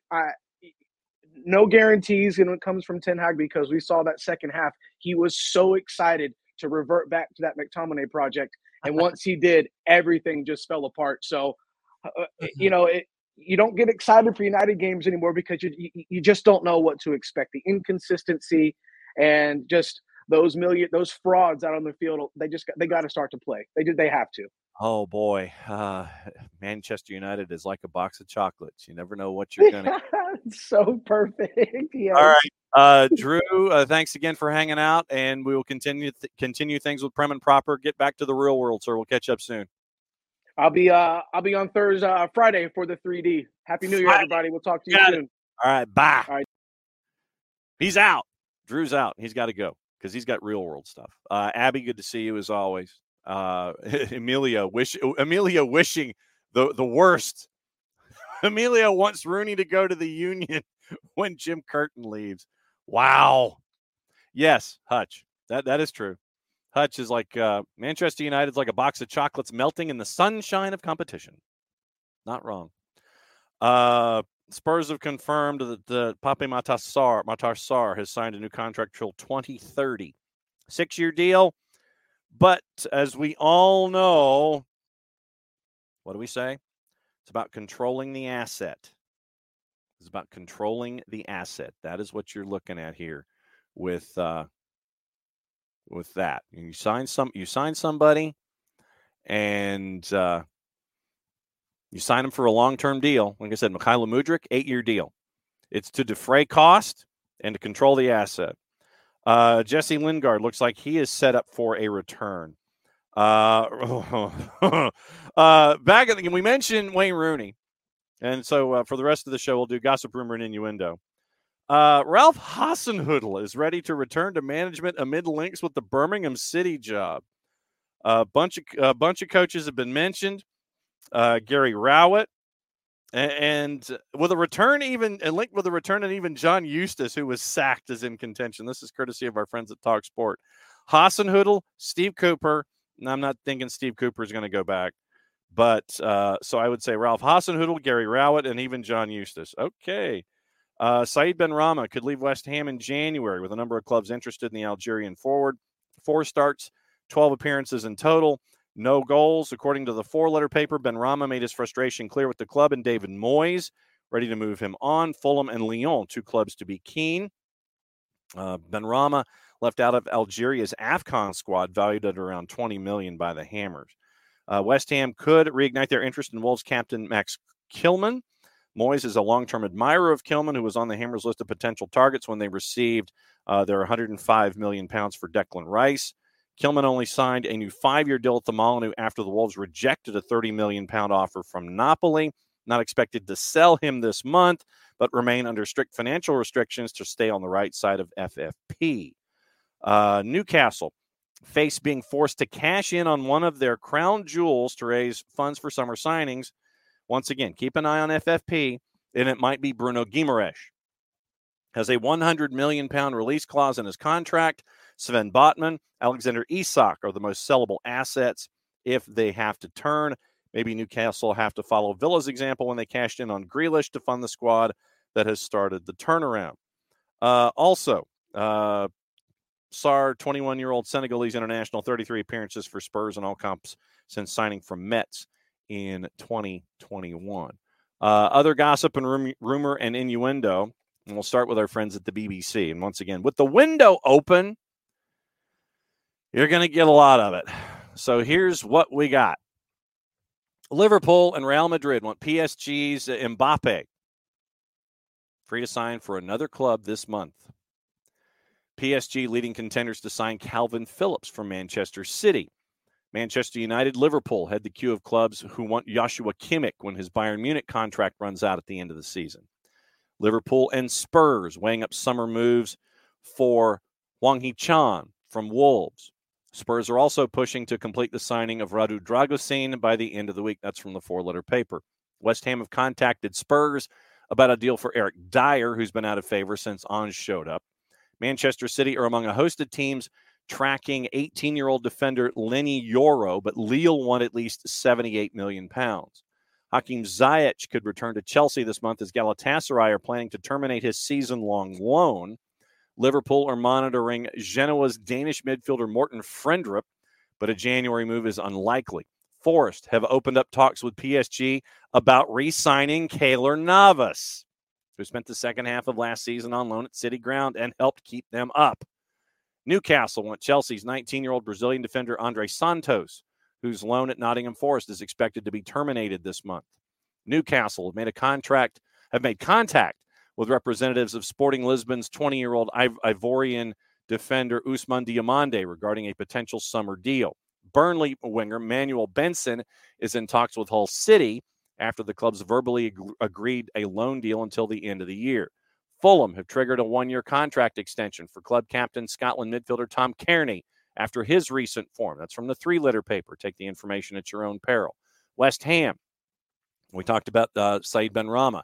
Chelsea have started the process of signing 24-year-old Nice defender Jean-Claire Todibo, who is also wanted by Manchester United and Tottenham.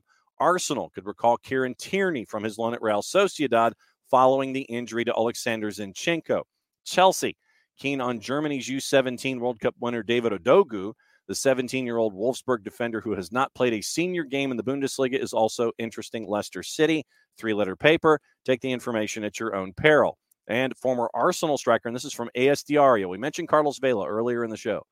Former Arsenal striker, and that's how they phrase it. Carlos Vela could return to Real Sociedad on a short-term deal. He also has an offer from Cruz Azul. So, keep an eye on those two. Keep an eye on those two. We'll keep an eye on all that stuff. So that's your gossip, rumor, and innuendo on Monday. All right, so here's what to watch and where to watch it. CBS Sports Network at noon, St. Mirren and Celtic. USA, West Ham, and Brighton is at 2:30. That's also being simulcast on Universo. ESPN Plus has a triple header in La Liga. Getafe Rayo Vallecano at 11. Real Sociedad Deportivo Alaves at 1:15. Valencia and Villarreal at 3:30. Copa Italia's round of 16 is at 3 o'clock with AC Milan and Cagliari. Things kind of pick up tomorrow with action in France and Spain and Italy. Super Cup goes on tomorrow. It's on BN and BN and Espanol. And for those of you that do not have BN, for those of you that do not have, say TIC, CDO, for the fans, Liga 1, Liga 1 Max, all those places, being able to watch the Brasileiro. You can do it in one place, Fanatis, ftz.co/soccer down here. Helps the network out, helps the show out, and it's for those of you that really want to see places that aren't off the beaten track, or you might not have the chance to see, Gold TV, another one of those. You can pick it up at Fanatis, ftz.co/soccer down here. There was another story that I wanted to get into this morning, and we mentioned PSG, and we mentioned Mbappe and his future, and it has to do with Nasser Al-Khelaifi, the head of PSG, and it was a story that Mediapart came across yesterday. And I'm going to see if I can find it. And it has to do basically with Khelaifi avoiding any kind of interaction with the gendarme by sitting in his airplane. So it was just an interesting piece. And let me see if I can find it really quickly here. When it came to literally hiding in his airplane so he would not have to be confronted by police. Locked himself in his private jet to try to escape the police while Qatari oilmen threatened the police and telephone ministers Catherine Colonna and Gerald Darmanin. So from Mediapart, yes, always translate French. Apparently the Qataris put pressure on the French government. This is from Jan Filipino, and it came out last night. During the police operation which targeted him in July regarding the detention of a lobbyist in Qatar, the PSG boss locked himself in his plane for an hour while Qatari dignitaries threatened the police and made telephone calls to two ministers. The press conference had to be postponed. All right, so surprise, which Nasser Al-Khelaifi would have done well without. July 5th, the Qatari president of PSG flies from Doha to Paris to attend the presentation of Luis Enrique. Mediapart revealed press conference had to be postponed by 2.5 hours because police officers were waiting for Nasser Al-Khelaifi on the airport tarmac in order to seize his phone and search his home. That's not necessarily the best thing in the world. So, lesson learned. If the police want to talk to you, maybe you should just let them ask you questions instead of sitting on your plane and calling in calling a couple of other ministers, Catherine Colonna and Gerald Darmanin. So Jan Philippine, it's behind a pay window, but it was an interesting story about revelations from Mediapart in France. So yeah, Nasser Al-Khelaifi hid on his airplane in July, so he wouldn't have to have a discussion with the police.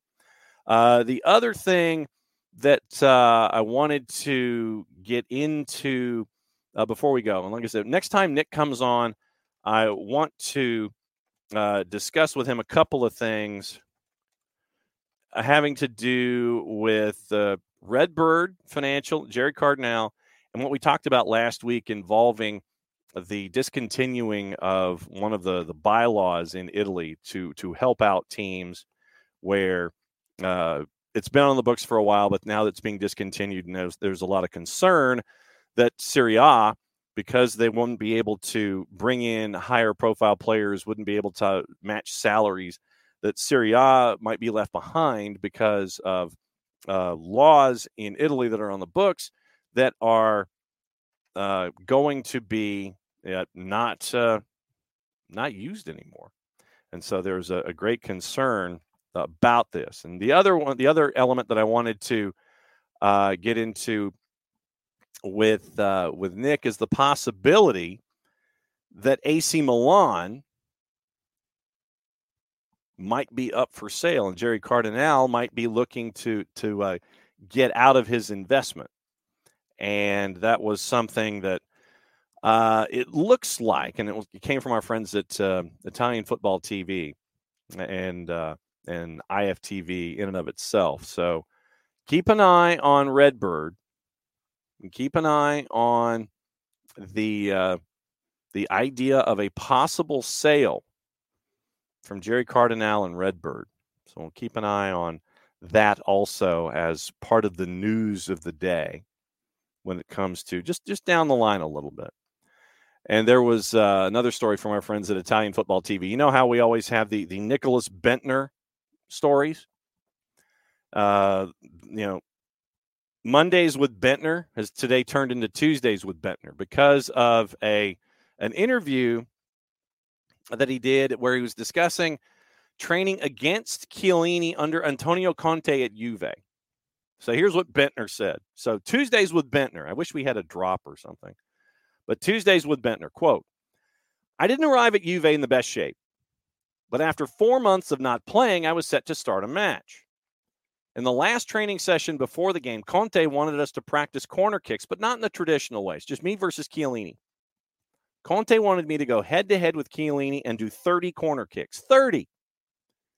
All the other players just stood there watching us, and if I won a duel against him, then Buffon was the goalkeeper. I don't need to explain that I didn't score, do I? I've never met someone like Chiellini, a top player and an even better person, but I'm telling you guys, I never met someone who ate more Parmesan on their food than he did. Holy-ish. So Lord Bentner, via the Stolpe Independent Podcast, and Morton Bering, who's been a Juve fan since the early 90s. He's a licensed coach and a member of the Danish Juve podcast. So Morton Bering on the Stolpe Ind podcast gets that story from Lord Bentner about going up against Chiellini. But I did not know, and not really a surprise, mind you, but I did not know that Chiellini put more Parmesan on his food than the average bear. Definitely something that I did not know.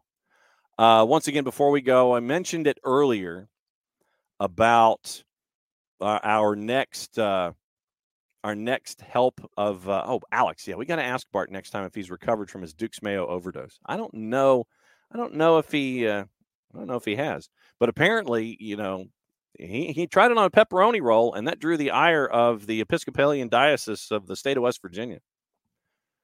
And we'll find out if Bart has to go and he has to properly atone by going to West Virginia. Back to our original discussion. MLS wants you to believe that what happens in Miami helps your team. When we were discussing, where I was maintaining that, you do you. Don't get bogged down in Messi and friends. Don't get bogged down in what's going on at LAFC. Don't get bogged down in that stuff. Focus on what's going on with you. Build you. As we go to MLS 3.0, MLS 3.5, whatever you want to phrase it. MLS wants you to believe that what happens in Miami, according to Rich, helps your team. Might make you more competitive. In the sense of, you're keeping an eye on what you need to do within your own system.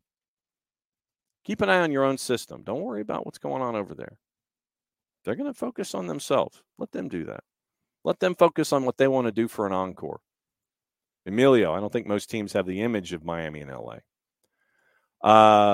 Tom, yeah, we got to talk about that. So we'll talk about that tomorrow. Let me put a bookmark in that. So, World Soccer Talk, NWSL versus USLS. Okay, so we'll talk about that tomorrow. The other thing, let's see. Going back and trying to see if there was anything that I missed. The point that you guys were making early on, and it had to do with the conversation about nothing being heard from Atlanta United. I would say that Josh Cohen was a deal, but it just wasn't in the window. Just because you don't hear anything, and I want to get to the actual words. Oh, okay. All right, let me hang on just a second. Okay. So Tom says, our rumor mill has ground to a bit of a halt. No, not sure if that's good or bad. And then Emilio says, the longer it goes, the more likely they won't be ready by opening day. Fact. I would posit this, and we'll wrap the show up with this. And you can apply it to whatever team you want to talk about. Just because you don't hear anything doesn't mean there's nothing going on. There's like 9 negatives in that sentence, I know. But just because you don't hear anything, your favorite team's front office doesn't have to knock on your door every day or go on your social media accounts. Hey, we're chasing after this guy. They don't do that.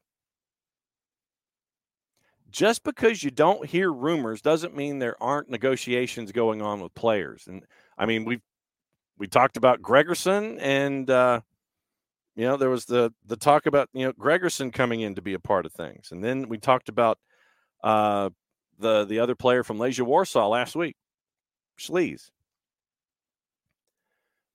Just because you don't hear anything now, since we are in January, doesn't mean there isn't stuff going on. And the more that you would sit there in a front office and go, well, yeah, we're chasing after this guy, and this guy. You make yourself vulnerable in that, in a negotiating sense, not in a, hey, here's who they're chasing after. You then alert by saying things publicly. You then alert, if you're a front office, you sit there and say, okay, well, we're chasing after ropes, just as an example. We want ropes to come in and help us at the back. Other teams sit there and go, oh, there's something there. You got other teams chasing after ropes too that might need help at the back. What that does is it drives up the price, because if there's interest from multiple clubs, then what that does is help out the team that ropes already plays for. That's all that does. You need to keep this stuff quiet. You need to keep it under your hat. You don't need to have every other team poking around in your business. That's why they're talking to Schlees. That's why they're talking to Legia Warsaw. That's why they're talking to Gregerson over at Bordeaux about those, possibly, probably, allegedly, maybe. Because they're over there in Europe allegedly talking about players and bringing them in. That stuff gets public. Other teams start kicking the tires. It doesn't do you any good. Keeps the price down. You've already got a keeper in Cohen coming in. Your keepers right now are Brad, Q, Cohen, John Berner with the 2s, and then everyone in the academy. Nash Skoglund with the South Carolina. It's a great pickup for Tony Annan. You got to keep it out of the public purview. That's what you always want to do. You want to negotiate in private. Let the rumor mill be what it is. If your players get mentioned, great. Fantastic. Gives us stuff to talk about, and we'll keep digging for it too. And I love the fact that you guys have your heads on a swivel, and you'll sit there and you'll drop something in the Twitch pitch when you find something about somebody. That's how we had the discussion about Sting Gregerson. But this stuff gets public. If a front office, doesn't matter which front office we're talking about, if any front office sits there and goes, hey, we're chasing after so-and-so. All you're doing is opening the door to the store. Hey, I wanted that computer. Sorry, I got it first. I grabbed it. I want that big TV. Sorry, it's the last one in the store. I grabbed it first. By telling folks that you're chasing after folks, you limit your own opportunities to get what you want at the end of the day.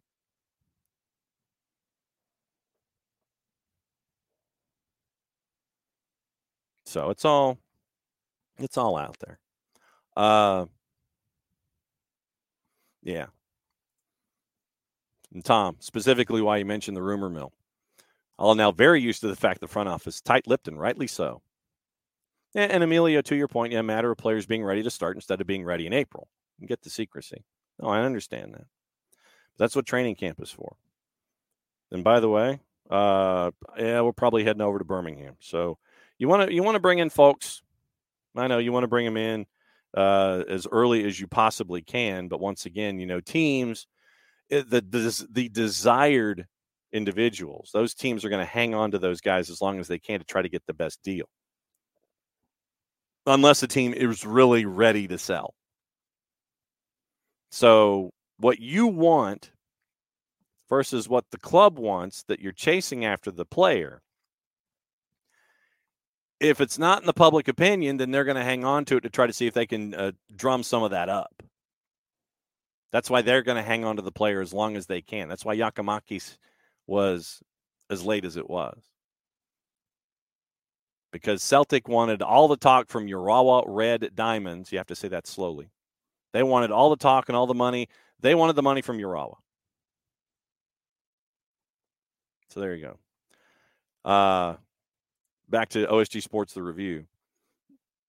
Tom says, by the way, unrelated. Come to the conclusion in the last 24 hours, Florida State's the most delusional fan base in all of sports based on the 280-character timeline. Anyway, as an alum, I've tried to be open-minded about the whole thing. But when 27 of your players, 9 linemen, both sides of the ball, so 1/3 of the players that are out, either by opting out, portaling, or being injured, it showed, that game in particular showed, that the 27 players that were out for Florida State were far more needed than the 23 that opted out for the University of Georgia. Made this point on that show. By the way, go to OSG Sports. You can search that out on Spreaker. It's also available on YouTube and all social media channels. OSG Sports, the review. We talked about it. We talked about it a lot, and we talked about it on this week's show, which is posted. If you're the University of Georgia, you had 7 players who were injured. Bowers, Mims, etc. But the players that were portaling, the 16 or 17 of them that were portaling, the 16 that were portaling, 16 portaling, 7 injured. And Alex, if you need, I can tell you all about communications, but if that's seriously, might be a little pricey because of out-of-state tuition. It was for me. I had to go GSLs, but thank you for leaning toward Florida State. But for Florida State, in and of itself in college football, the 16 players that were portaling for the University of Georgia, I could only think of 5 from my time in covering high school football in the state of Georgia that I knew.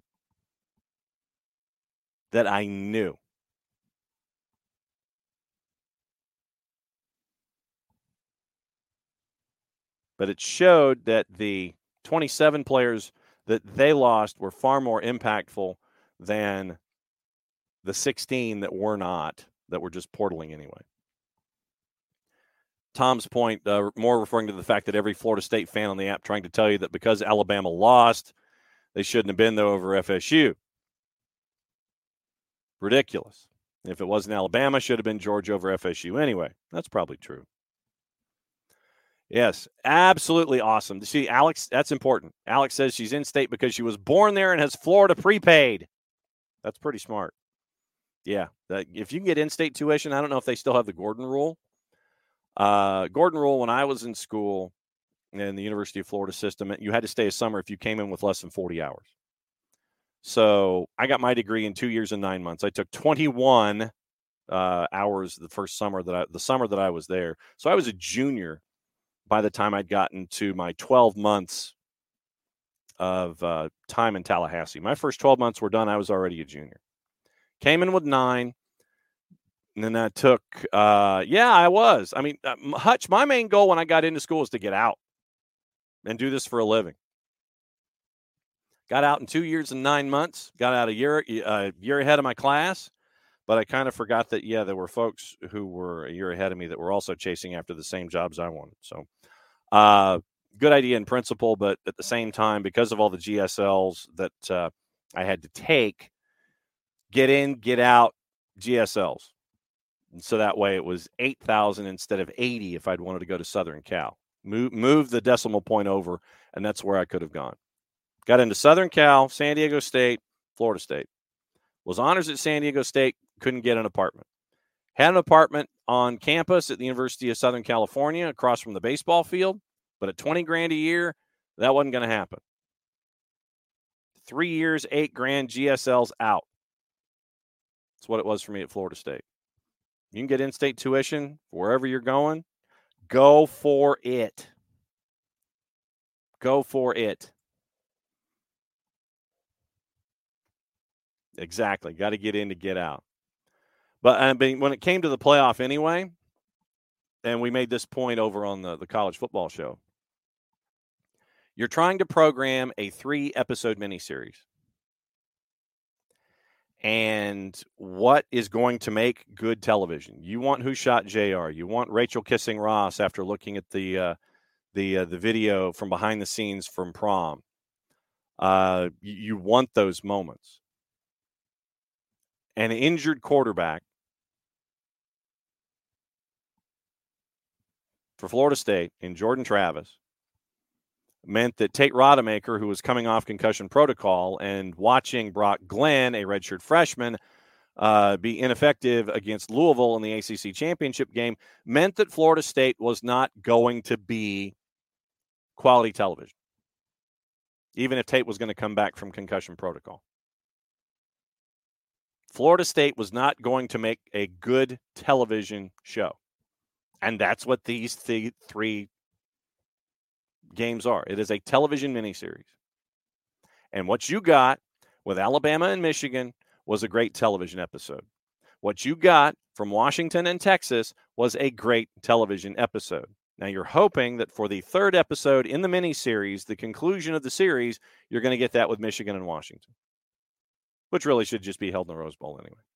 NRG get-in price at $1,600. That was before the game to the semifinals started. Probably going to go up a little bit. But you are programming a television miniseries. Georgia would give that to you. Alabama, because of when they beat Georgia, stepped ahead of them in line. Michigan and Alabama gave it to you. Washington and Texas gave it to you. Florida State and Michigan would not have given that to you. I'm an alum and I get it because of all the time I've worked in TV. So that was basically the thoughts on all of that. Let me check the rumor mill one more time before we go. See if anything else has happened before we get out of here. Once again, back at it again 9:05 tomorrow morning. And hopefully Dylan Butler gets permission to hang out with us to start the new year. And we'll rock and roll from there. So Lee Carsley, England's U21 coach, is also being considered for the Birmingham City manager, considered by Stoke before they went to Steven Schumacher. So those are the rumors from our friends at TalkSport. Once again, Jenny Hermoso from Ben Jacobs has testified to a Madrid court that a kiss from Luis Rubiales was not consensual. The judge will now decide whether Rubiales will be tried for sexual assault and coercion. Hermoso, leaving the court, said, "All is in the hands of justice. That's all I can say," end quote. So Luis Rubiales in court in Madrid. Looks like he might be in more trouble. So keep an eye on that. Once again, I'm buzzing through here. Everton are the ones considering Jesse Lingard the lifeline. Relegation-threatened Toffees could offer Lingard a short-term deal to the end of the year. Let's see. We mentioned what's going on with Newcastle. And I think that'll do it. I think that works. Gabrielle was a bit out there at that point. Great. Oh, look at you guys dropping old Genesis references. So there you go. We'll be back at it again 9:05 in the morning. Once again, before we go, one more time. There's the scarf. That's from our friends at Die Hard. That's going to help out the Marshall Islands Soccer Federation. More details coming up in weeks as we figure out how to make sure that we can all help out the Marshall Islands and bring the national team forward with them. And so, like I said, they're trying to do stuff here like October. And so we want this to try to help out and be a fundraiser for our friends at the Marshall Islands. That's the scarf, both sides, summer scarf. When we find out price point, we'll let you know.